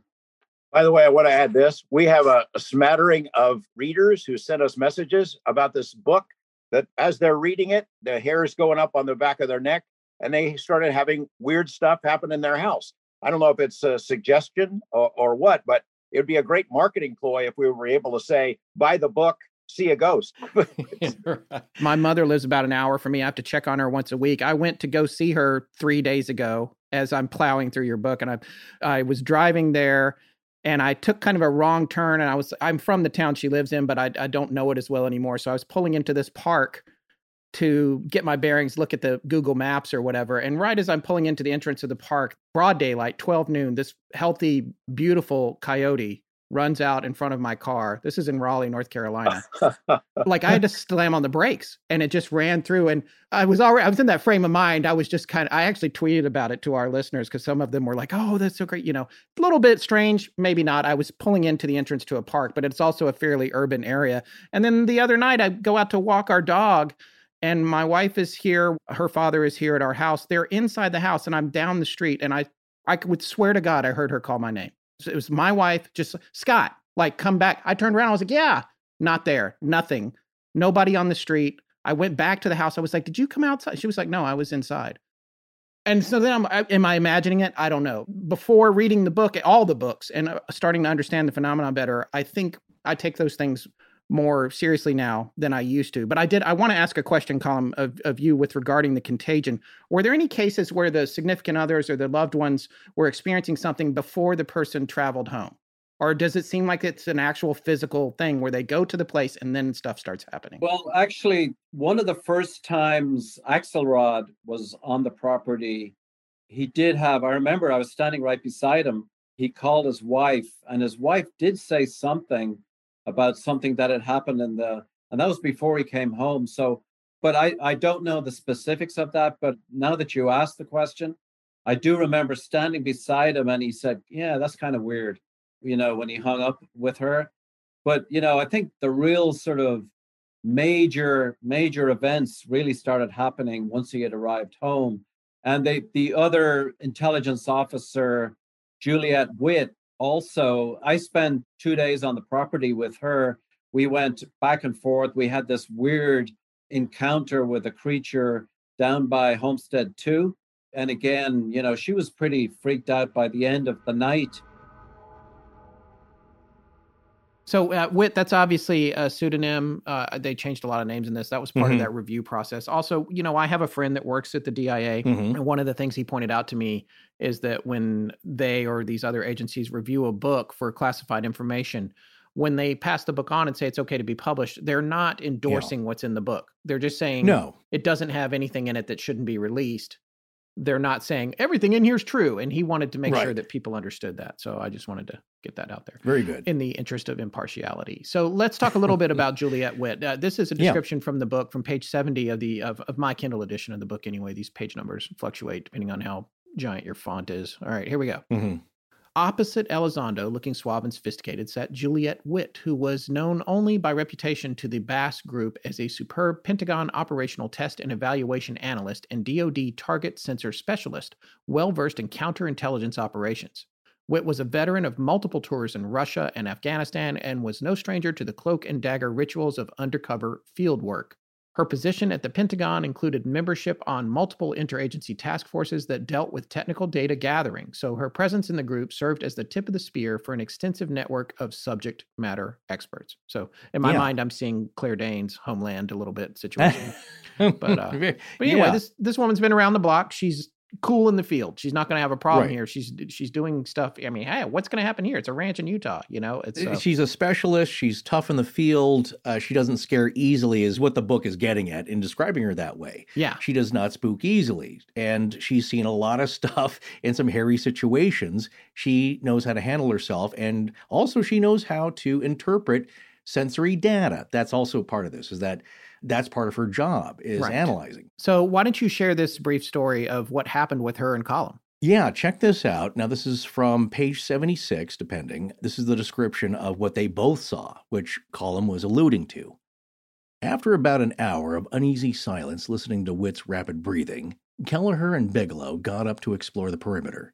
Witt protested at being left alone and quickly joined Kelleher as he headed towards the west side of the old abandoned homestead. Bigelow was about 100 yards south of the pair and could hear the dog several hundred yards away. Suddenly, a cone of silence descended on Kelleher and Witt. The crickets seemed to go silent, and even the faint rustling of the breeze in the trees ceased.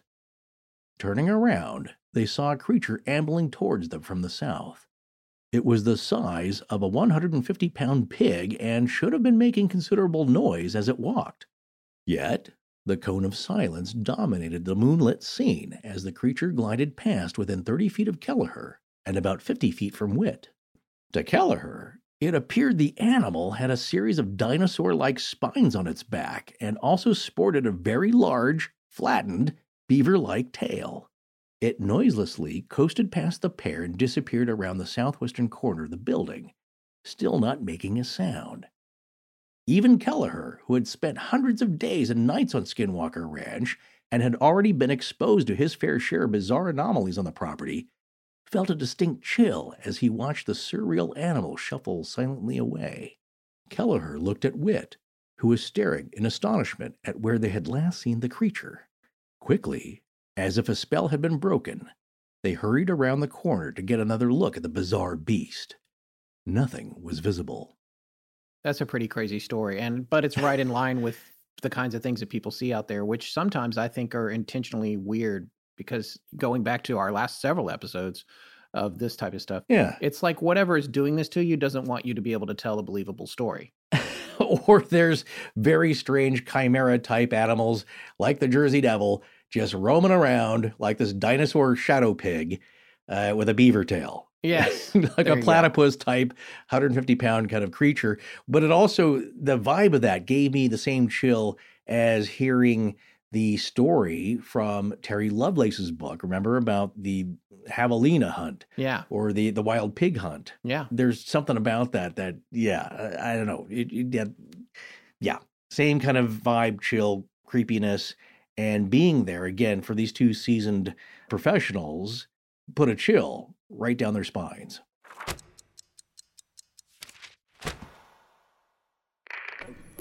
This is Jennifer from St. Charles, Missouri, and I'm always listening to Astonishing Legends. Except now, I've finished their back catalog and have to wait for new episodes to drop. What am I supposed to do with my life? Well, let's get back to Colum here, talking a little bit about the aftermath of this experience and a general big picture of what happens to folks who experience something on the ranch. When she was going home, she was kind of saying, Well, I think I'll bring a sprig of holly, as a souvenir kind of thing, or a sprig of heather as a souvenir. So she went home, and then within like a few days, all hell broke loose in her home, and she did not have events happening in her home before she had come to Skinwalker Ranch. But I should also mention there's other cases we talk about in the book. For example, that biotechnology official that was traveling in Oregon that had the close encounter with these three orbs, or we prefer to call them UFOs because we don't really know what the hell they are. But one of them went through his shoulder. He had a lot of medical effects that were consistent with non-ionizing radiation. But his daughter was in the car with him as this was happening. And one of these things went right past her.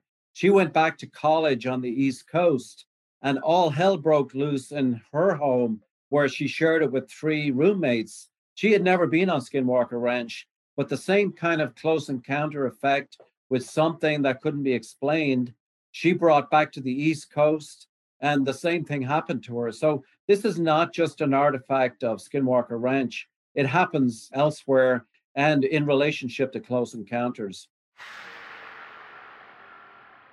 Right. So just quickly, what he's not saying here when we talk to him and what is in the book, and you should get the book and read it because it's really fascinating, is that this gentleman, the orb or UFO that passed through him, it caused him a lifetime of problems, just ongoing medical problems of significance.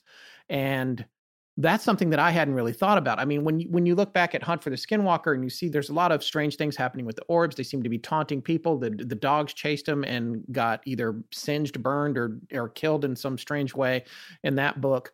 And then other people are like, oh, I saw an orb here, and da-da-da. But after you hear this story, you see an orb, you do not want it to come near you, because what happened to this guy was it passed through his body, and in the end, it caused him severe medical issues, again, that you need to read the book to get into the details on.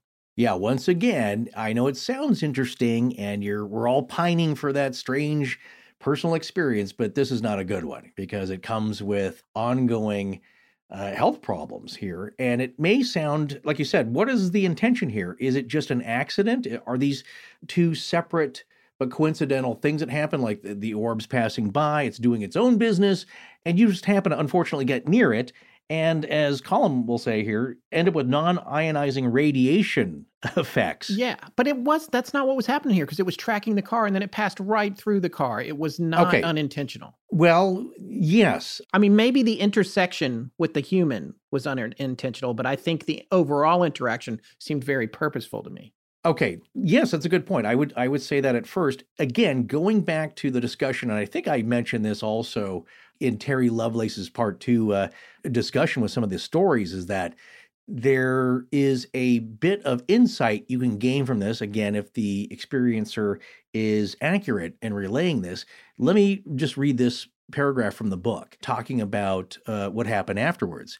Within minutes of the incident, while still driving quickly, Becker, that's the gentleman who, with his daughter, had the orb pass through his shoulder, began to feel ill, nausea, and general malaise, and very scared, too scared to stop driving. According to both occupants, something strange occurred during that time. The 45-minute segment of the trip to Bend, that's Oregon, appeared to take 3 hours. Again, that's a little aside for me, hearkening back to Terry Lovelace, Missing Time. And Dan Povenmire and Rich Haddam's wife, Susan Lambert.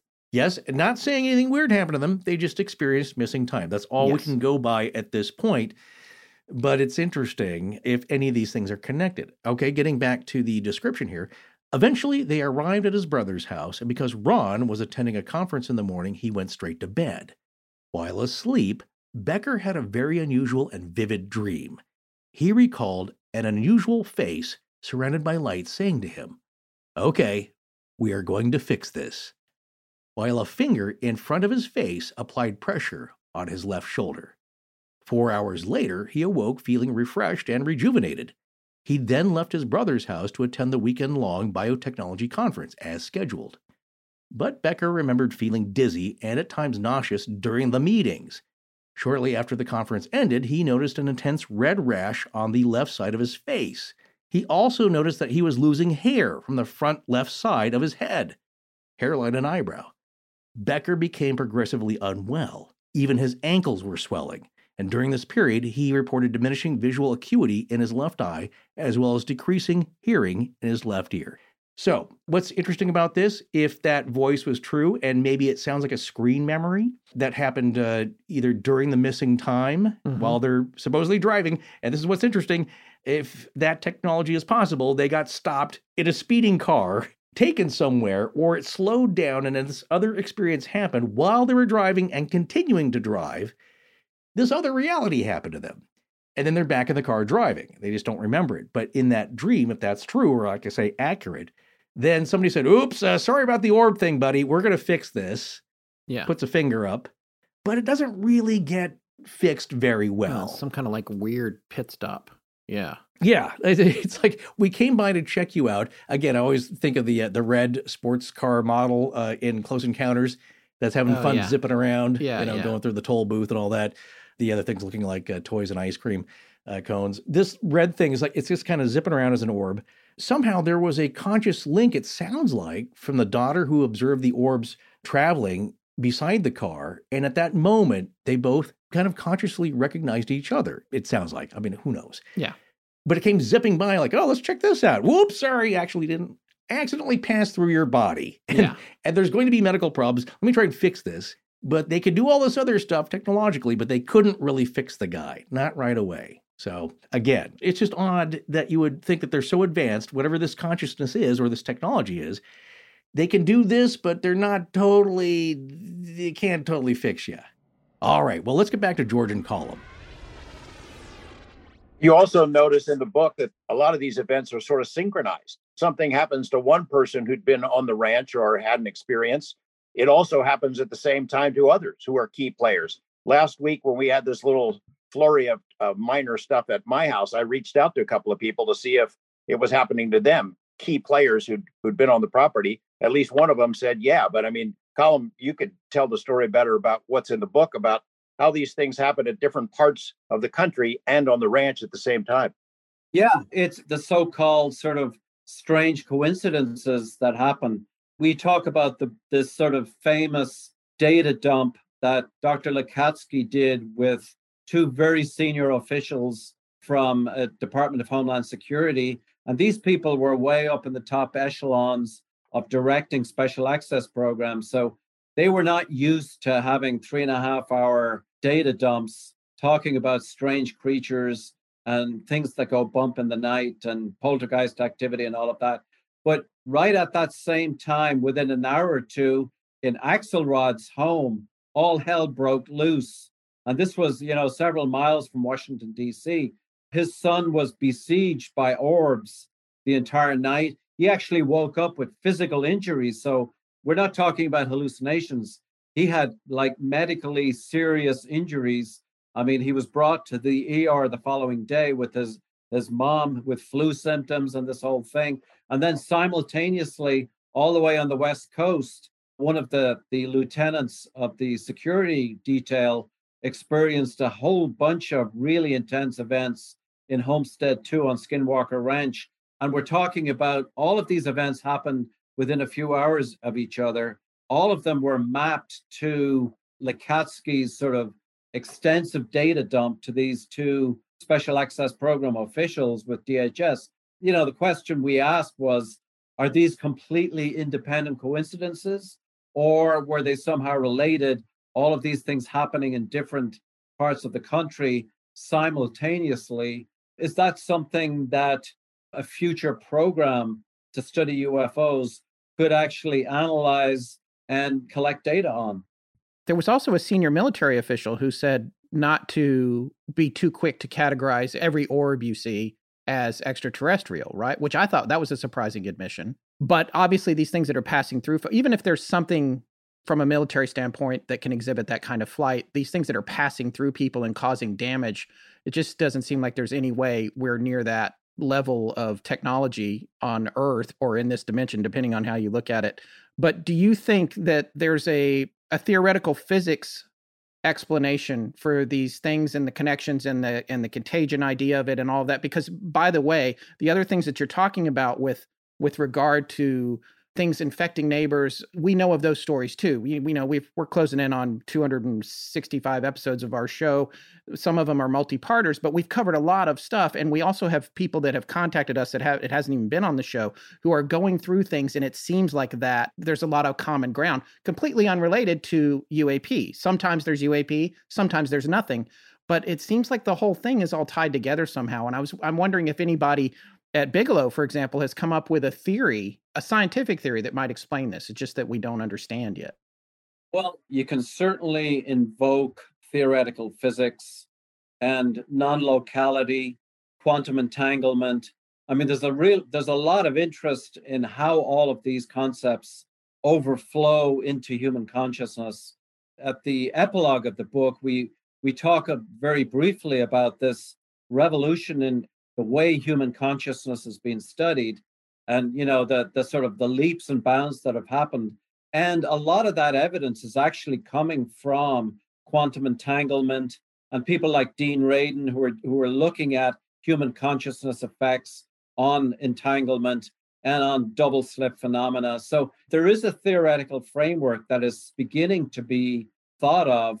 But if I had to put money on which way the main sort of gold will be with the UFO phenomenon, I really do think that these advances that are being made with respect to human consciousness are really where the gold is, because ultimately, without humans, UFOs can come and go, but it's human consciousness, human effects, I think are the gold of where future programs can be. And, there's a really significant school of thought now in human consciousness research, which completely turns the whole paradigm for the last 100 years on its head. And it's basically saying that human consciousness is not necessarily a derivative or an emergent property of neurochemical trafficking in the brain. It actually predates biochemical trafficking in the brain. It actually gives rise to the brain and all of physical reality. And these are not sort of flaky people smoking whatever out in the back shed. These are people like Federico Fahim, who's like one of the people who invented microprocessors at Intel. You've got University of Virginia, Edward Kelly. You've got Jeffrey Kripal at Rice University in Texas. You've got Bernardo Kastrup, who is sort of a driver in this whole way of looking at things, the whole concept of idealism. These people are serious people, and the intersection with advanced theoretical physics, quantum non-locality, and human consciousness, I think it's a perfect storm for an advancement in this whole area. By the way, there is another model that was written, Colin, you'd be better explaining it, by astrophysicist Jacques Vallée, physicist Eric Davis, sort of the mechanics of the paranormal. Yeah, and actually they published a very long-winded paper with the title of Incommensurability, the Physics of High Strangeness. And it was a very long title, but bottom line is that 6-level paper, which they advocate going into every UFO topic should be analyzed according to these 6 different levels. That was the underwriting sort of basis for constructing the data warehouse that Jacques Vallée actually designed for OSAP, and that the UAP task force is currently using 10 years later. So it's not gathering dust in some sort of warehouse at the Defense Intelligence Agency. It's actually being used. And so we applaud that, because we think the amount of work that went into constructing that database during the OSAP program underlies the entire theoretical framework that Jacques Vallée came up with 35 years ago. In regards to the data and the paradigm of something virulent, a pandemic, and there's so many connections, really an overlay, you could say, to what we just experienced and are still experiencing with coronavirus, in that there seems to be a Trojan horse of high strangeness that maybe is like metadata or embedded in the data itself. You talk about the data dump that happened, and that just opens up. It's like you're getting a little bit of virus with a contact, and the distances and time don't matter. It seems to affect those around it and just kind of spreads. But what I wanted to ask about is that, like a virus or like the one we have now with coronavirus, you have certain symptoms that most everybody seems to get. They vary a little from person to person, and there's no all bets are off with an individual's personal health condition and what they experience. But there seem to be themes with the high strangeness that comes with a visit and what follows you home, in that you have a certain recurring themes. You have orbs, a lot of them blue. You'll have cryptid sightings either there or later at your own home in your own yard. And you'll have something like a cryptid, but also your traditional Native American skinwalker. And you'll have also shadow people visiting you at your bedside, poltergeist activity. And so when we started our show, we tended to look at these different strange cases of phenomena, or even if they're just urban legends, as being separate things, but they seem to come in a virulent package with most people that experience this. So this may be out of the scope of what you want to answer, but what's the meaning to all this? Why do you get this grab bag of high strangeness? Or are there any patterns that are noticeable when you look at it from an epidemiological standpoint?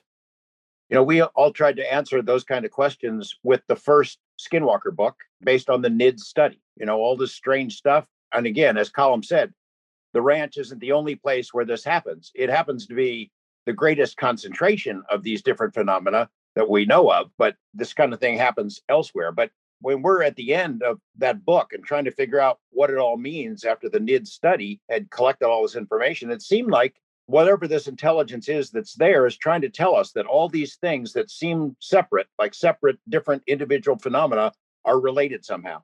That's just us guessing about what it might be, is that it's telling us that the universe is far more complicated and mysterious and wondrous than we might imagine.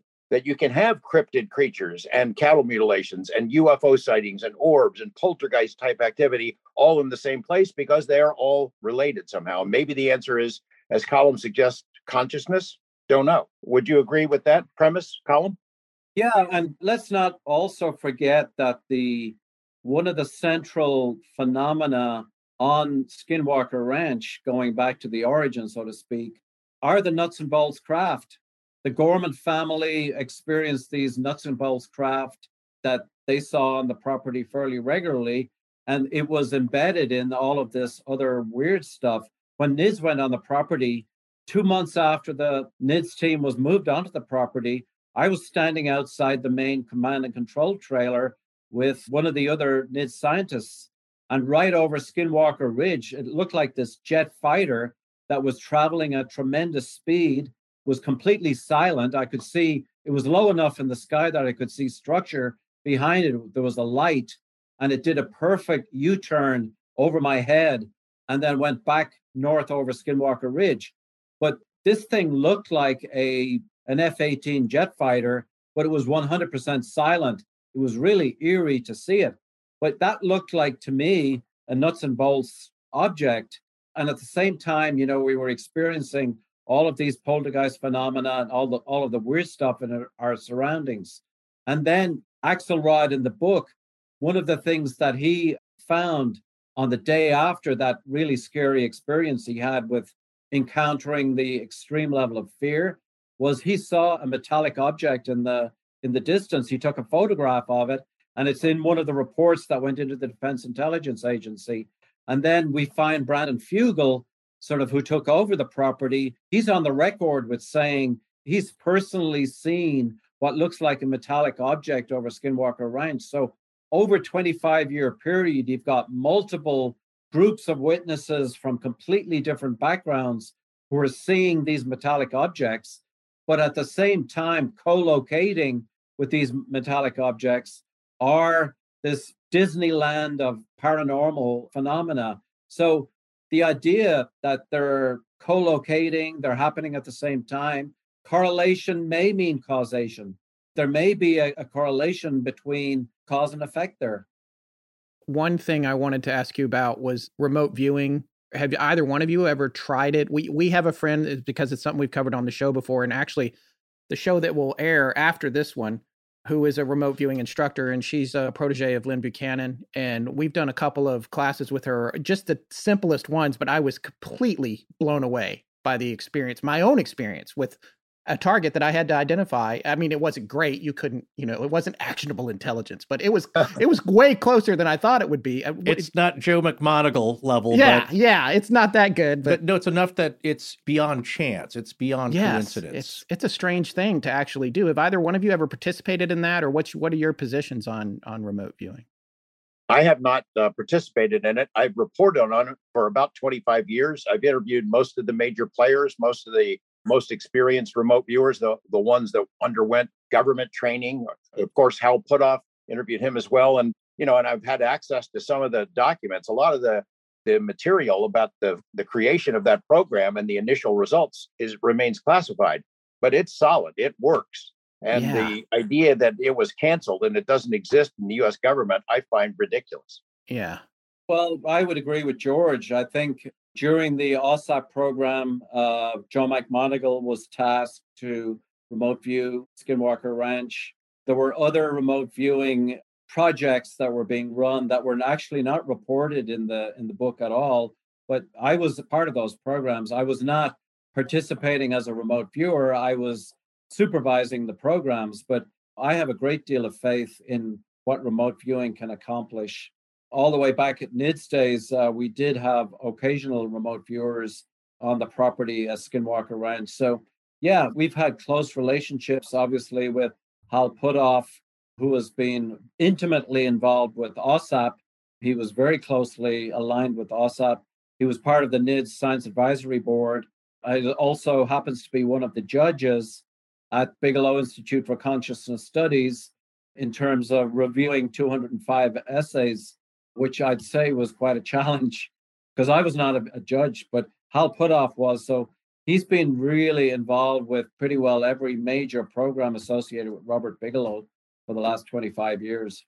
Let me add this just before we leave remote viewing. Of course, one of the premises for the creation of OSAP that Senator Reid has mentioned multiple times is, what do the Russians and the Chinese know about UFOs? Are they ahead of us in this kind of research? And in the book, Colum and Jim Lukatsky and I write about the Russian UFO program. They had this massive study that lasted 10 years. I was able to bring back some documents about it, and Colum and his team were able to interpret a lot of that and put together the command structure of what the Russians did with regard to UFO study. But at the same time that they were doing that, in the early 90s, they had a robust remote viewing program that interacted with the UFOs. They had a team of remote viewers that was trying to communicate with what they called the space intelligence, and they took it very seriously, both the UFO topic and the remote viewing capabilities, and believed that those things were interrelated. So whether the U.S. government still thinks that along the same lines, I'd have to think they probably do, but there is an interrelationship there. And that brings me to one of my biggest questions, getting back to the trickster and the paranormal and all of that idea. Do you ever think that all of this we're just being manipulated? It's tricking us into thinking all this, and all these things that we think we figured out, it's just subterfuge or a red herring? Having sort of been on the wrong end of the phenomenon at Skinwalker Ranch, and also during the OSAP, we always knew we were at least one, maybe two steps behind. Everything we did, we knew that was always trying to play catch up with what was happening on the property. If you want to call it an intelligence, you would concentrate your efforts on all of the sensor apparatus in a certain part of the ranch. And then the following day, you discover that all of the activity had happened beyond the other side of the ranch, outside the reach of your sensors. Nothing was ever repeated. I mean, the foundational premise of the scientific method is reproducibility. And every single time we were looking for reproducible phenomena, we were just completely out to lunch. I mean, we were never able to reproduce any of what was observed on Skinwalker Ranch. And I think there are exceptions to that. You can actually get data over long periods of time. But in the end, are you able to submit a paper for publication in a peer-reviewed journal in the scientific literature? The answer is no. Yeah, I hate to be a Debbie Downer on this, but I'm not sure we ever solved this stuff. You had mentioned, I think the phrase you used was, now that we understand some of it. I'm not sure that we understand any of it. We know a lot more because of the work that Colum and his colleagues have done. But, it's like at Skinwalker. Just when you think you figured out one part of it, it does something different. It's totally unpredictable. It never does the same thing twice in a row.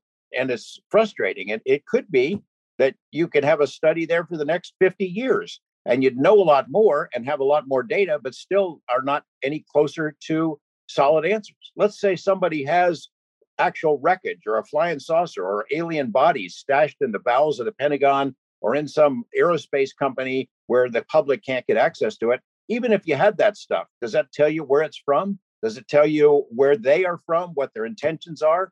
Could be that this is more about the journey than it is about the destination, that it is always going to be tantalizingly out of our reach. I mean, maybe it's whatever this intelligence is encouraging us to go ahead and dive in and try to figure it out, even though we may never do that. Well, it's like what we always say about our show and the research we do is that you don't get any better answers, but you learn to ask better questions.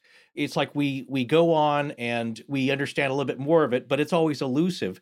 Do either of you, though, believe that there is, for lack of a better term, a shadow government or something that's above top secret military-based organization that already knows much of the knowledge about this phenomenon or is maybe in parity with the phenomenon, and even concerning concepts that are unknown to high-level DIA or DoD administration, and that everything that we're discussing here and that you found out is for public knowledge, and it's only a public-facing front of this quest for answers, and that, or is this some part of a mechanism for public disclosure ultimately? If I had to guess, I'd say that there is a level above us, of course, above the public and maybe above the known hierarchy of the Pentagon. There's a group of people who understand this a lot better, that may have physical evidence. As Jacques Vallée has said, somewhere there's a giant storehouse of information because the military is the one entity, a group that can collect it. They've got the sensors. They got a worldwide presence. A lot of stuff that has been collected, we haven't been able to see. In the book, the story is told about how Collum and Lakatsky and others went to the higher ups. They went to the place where they felt they could get some answers, and they knocked on the door, and they were told to go away, and the door was slammed and basically told, screw off and don't come back here and try to ask again. So there are people who know more than we do. That's for sure. The question is whether they know the ultimate answers. And I don't really know. I don't have a lot of faith in that. I don't know. Yeah, I don't have much faith in that either, personally. I think if there was a knowledge base, I think it has decayed and eroded over many decades. I think the transition from paper files to digital files in the United States government, I've heard horror stories from several different agencies that this was not very well planned and it was a very rushed event. I think a lot of people have retired and died who were very closely associated. I'm not saying that there isn't knowledge in the United States government, but I think it's a very decayed version of what it once used to be. A lot of the programs that were operating in the 1970s and earlier have decayed. I think the focus on the intelligence agencies in moving away from hiring scientific expertise in favor of political science expertise in the last 2 or 3 decades is having an effect. I think there's a whole sort of perfect storm of aspects that decay what used to be. I think there used to be a very intense focus on this topic, but I think now the left hand doesn't really know what the right hand is doing. There are security programs that are still protecting very old stuff, but I mean, what does that mean in terms of how can it be applied to 2021 as opposed to attempting reverse engineering and all of this kind of stuff back in the 90s? By the way, if you bring us back for another program, you'll have to ask us whether we are optimistic in the long run, not only about finding answers, but about the interaction between humans and whatever this intelligence is. I'm not optimistic about it. I don't see it as benign. It has its own agenda, and that's not necessarily in keeping with what human interests are or the best interests of the planet. But that's a big, long conversation. And sorry, guys, you'll have to bring us back. Absolutely. We would absolutely, Yeah. if you'll come back, we'll have you back. And this is my very last question. Without compromising your professional integrity, does anybody want to share like the freakiest thing that's personally happened to you on or off the ranch? Like the thing that sticks with you the most, Colum or George? I guess for me, it goes all the way back to, and I reported on this in Hunt for the Skinwalker, was that time when we were standing out in the middle of nowhere near Homestead 2. Myself and this physicist And, this thing appeared in the pasture beside us, no more than 70, 80 feet away, the size of a basketball. It was totally silent. We had 2 dogs with us. They were very, very rigid and very sort of still during this whole thing. And then this thing vanished. It was like silence, Oz effect, silence in the pasture. We had these very large flashlights with us that lit up the pasture. Nothing was obvious. And then we were standing sort of beside each other discussing what had just happened.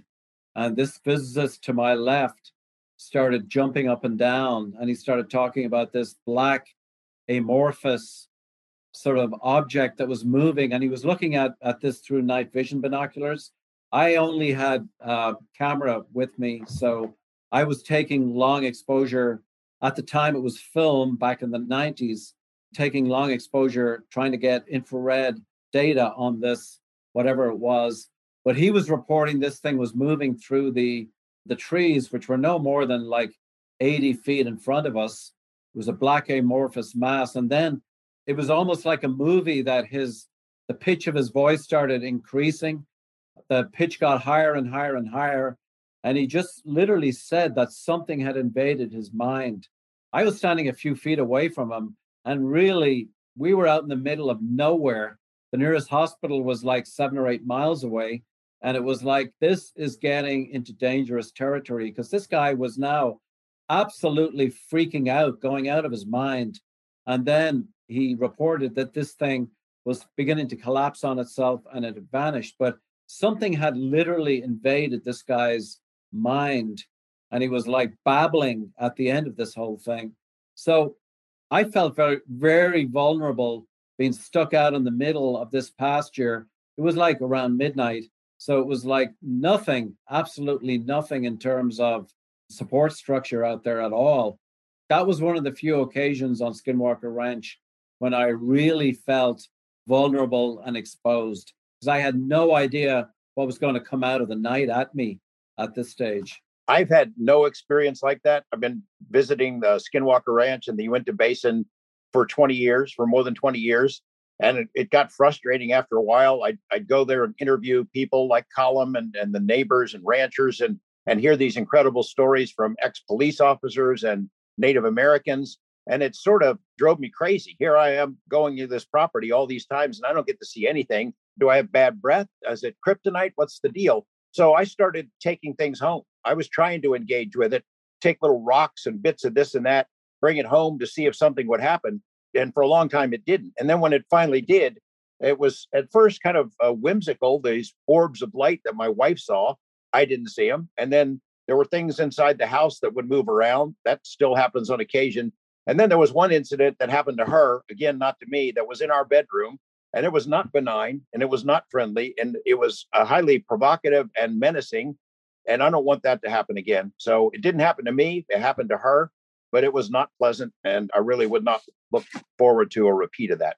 Wow. Yeah. And again, we'll have you back on. We'd love to talk about the implications of these discoveries. And thank you for your time here. Scott, you had one last thing to ask? No, I was just going to say, firstly, we want to thank Jeremy Corbell for connecting us. Big shout out to him. He came on the show. We had a blast with him, and having him connect us with you guys was huge. We really appreciate your trusting him and trusting us to come on. It's been great talking to you.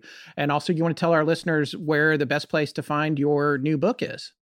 I would say Amazon.com. It's called Skinwalkers at the Pentagon, and I hope you enjoy it. Well, I certainly enjoyed it, and I honestly couldn't put it down. I read it in 2 or 3 days, and then I started seeing things. So keep up the good work. Yeah. Thanks so much for your time, guys. We really enjoyed it. Thanks. We did too. Thank you. It was really good. Great to talk with you. I already thanked him, and I'm thanking him too much. I just want to, it was really, really great to sit and talk with them. Yeah. And I do hope they were serious about coming back, because I would love to have them back on. Oh, yeah. And ask even more questions and take more time. I feel like for me, this book is really fascinating because they were very intent on getting out there the message about the difference between OSAP and OTIP. And the book explains that better if you didn't take it all away from this episode. It's a lot of acronyms initializations to keep up with. But if you read the book, I'm glad you paid attention. Yes. If you read the book and you do that in conjunction with our episode here, you're going to be able to wrap your head around everything pretty easily. And that's what's really fascinating to me about this whole idea. They're talking about that and the relationship to the December 2017 New York Times article and disclosure and Commander Fravor and the Tic Tac and all these things that are going on. And there seems to be some kind of connection, not just specifically to Skinwalker Ranch, but to this idea, this is what they're putting out there, that there's more to these encounters than just the nuts and bolts thing that you see or the thing that's reported on sensor data, even if that's cameras or, Commander Fravor's FLIR or whatever that object or camera was that captured the device that they encountered. It's more than that. And again, because of HIPAA and also active military duty, which I think Fravor's not still active, but, he doesn't ever have to say if he had weird dreams or something happened at his home or things were moving around in his house or, we're not going to hear that from him or the other people that were involved in things like this, because we've heard from our friends in the community that there are other events that are about as significant as the Tic Tac story that aren't out yet. They're still being vetted or they haven't been released yet. So there's more of this to come. And there's more data that those folks have. And we're not privy to that yet. But what's interesting about when you look at Colum's background, his scientific background in virology and understanding all that and how he came and looked at the experiences that were taking place on the ranch, and he's interconnecting these with other investigations that he's aware of, he was seeing this sort of contagion that seemed to be connected to those experiences, and it would shoot off to other people. We have seen this ourselves with the folks that are in stories that we've covered, including people who we've never aired stories about. Right. Personal friends of ours that have, their family has been having issues for generations, and there is that same kind of thing. It's an associative issue, and you do wonder how that all works together. I was like, what if this is about the experience of messing with the space-time continuum? And that's a word I threw out there as somebody who's completely uneducated in theoretical physics. And, everybody says quantum, space-time continuum, fission, fusion, tardigrade, whatever. I'm throwing these things out there, but I am saying, what if when you have an encounter that breaks the rules of that somehow it gets stuck on you, almost like when you walk through a spider web? And it stays on you until you part with it. And when you go places and sit down, maybe it's on the furniture or your loved one, some of it gets on them. And it's so powerful, but in an otherworldly way that it affects everything until eventually that all dissipates. That's what I wonder from this story and all the stories we've covered over the years and this experience of talking to them. And we said it a long time ago, and I've never thought it more than now and more than after this specific episode, but it is becoming clearer and clearer to me that in reality, everything is connected. It's funny how we get these anecdotes, and of course, we haven't experienced much ourselves personally. But if you listen to the discussion with George and Colum, you can walk into this field, let's say, literally and figuratively as a field of study, and be objective, scientific, investigative, however you want to take it, and stuff's going to happen to you or not. Or you could want it to happen to you, and then later on wish it didn't. But you get some on you. You're gonna get some web on you at some point, probably. But let me ask you this, God. It's like the description from the vertical plane, remember? And there were several different things going on. It wasn't just Thomas talking through the magic light box to Ken and his friends. There was a 6-toed footprint going up the wall, or footprints. That never came up again. And it's like, what was that? An elf? Like, what's happening? The groceries were stacked in weird poltergeist-type ways. The plastic netting on the 6-pack of beer got melted. Things got singed. And I believe, do you refresh my memory if you can on this? I believe the entity or consciousness known as 2109 was asked, like, what's going on there with that? Is that part of this? And I think the explanation was like, well, that just kind of happens when you open up this kind of stuff. You create these wormholes or portals or whatever, and then this other kind of weird stuff happens or spills through. Do you remember any kind of explanation like that? No, I do. I do remember. I don't it's remember been a long time since I read it. No, I remember the specifics of it. It's kind of like when you pull your lint screen out of the dryer. Some of that lint's going on the floor. Some of that's just going to get on your shoe, in your hair. Oh, of course, because if you had a shaft of sunlight, you would see how much it billows up, but the naked eye under most light conditions won't see it. It's under special conditions where you can see the actual reach of it. And it's just, like you said, it's going all over and you get some on you. Some kind of cosmic sneeze. It's a space-time sneeze. And all kinds of things are wrapped up in it. This is apropos of the moment, really. So. Yeah. However, I will say, though, it's not just that. It's not just accidental, you get smudged, or this can happen too. You spray some air freshener or cologne or perfume in one room, and you walk to another room, and guess what? The people at the other end of the house can smell it on you because you carried it with you. Right. Even though you thought I sprayed a little bit in the air and I walked away quickly. Like, no, you carry some, on a molecular level. And so that's happening. But also, I do believe at the same time, in a lot of these cases, there's another level and layer where it's intentional. Something is pranking you and us and people who go to experience these things in a weird way. And it's maybe a message that we don't understand, or it could just be a straight up trickster prank. Like putting the post hole digger, what was it, 70 feet in the air in the tree? Oh, yeah. Back in the original Sherman Ranch days. Is that a lesson? What is that? It's like, or you're just messing with us, or it may be just a byproduct. Like, well, we're doing something else, and sorry, that got flung up there. You can get it, right? It reminds me of the improbability drive in Hitchhiker's Guide. Just like you don't know what's going to happen. Just like it's in the movie, but also in the book you read about it. It's just like, well, I'm a sofa. You don't know what's happening. So no, and that gets to my second and final point here, in that I think it's a fool's errand and folly to try and think about these things and rationalize them in the old-fashioned ways. And this point was brought up in the discussion, in that you have this old-fashioned nuts and bolts way of looking at this stuff, and I get it. I used to do this myself, talking about a transformation when we first started the show and how we are now. When I was much, much younger, maybe in the college days, it's like, well, they're, nuts and bolts, right? UFOs. Maybe you don't use nuts and bolts because that seems kind of archaic and weird. Maybe they're just like an Apple laptop. They're all carved out from a solid piece. Something smart. Yes. Something technologically advanced. Okay. But it's a solid thing, right, that flies around. And it's like, that's an easy and comprehensible way to think about stuff. It's also more comforting. Like, it's just a machine, right? It doesn't dissolve and get into your soul. It doesn't go through you like transmaterial. And suddenly now you have radiation effects. It's an easier way to think about these things. And it's something that George mentioned early on in the discussion, how we think about Bigfoot. It's like, oh, come on. Look, that's kind of crazy, right? Or some people think Bigfoot makes sense, but UFOs don't make sense. Ghosts don't make sense. You take your pick. The old way, I think, of thinking about Bigfoot is that people think, well, they can't exist because we've never found a carcass. We don't often find scat, or certainly nothing that's conclusive, right? So unlike other animals in the woods, Bigfoot can't exist because there's no evidence left behind. We haven't found any Bigfoot bones. Well, think about this. Bigfoot is not just an ape out in the woods. Now, there's a lot of people who, again, with the Wood Ape Conservancy, believe that it's an extant animal or some kind of species of the ape family that just happened to survive. I'm down with that. That's fine. But I also think that it's a lot more human than we like to think or give credit to, because that freaks us out. That scares us. These things have emotions, and maybe they have a more advanced ways of communicating than we would like to think, because that's kind of scary. What are they doing out there? What do they want? Are they going to hurt me when I'm out camping with my family? These are uncomfortable thoughts, but if you give them some credit, think about the name itself, Bigfoot. The foot's more human than it is ape. It has human tendencies, so maybe they do bury their dead. We know that Neanderthals seem to care for their dead. They're buried with flowers in some cases.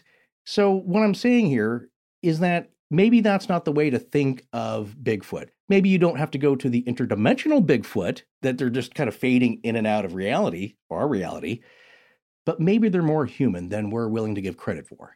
And if you look at the phenomenon in general, on a whole, maybe we need a new approach. Maybe we need to think about all of this in a different way, a way that's just less tight, that's a little more I don't want to say more open-minded because a lot of this takes an open mind to even consider in the first place. And yes, you should apply some rationality to it, but you're not going to solve it that way.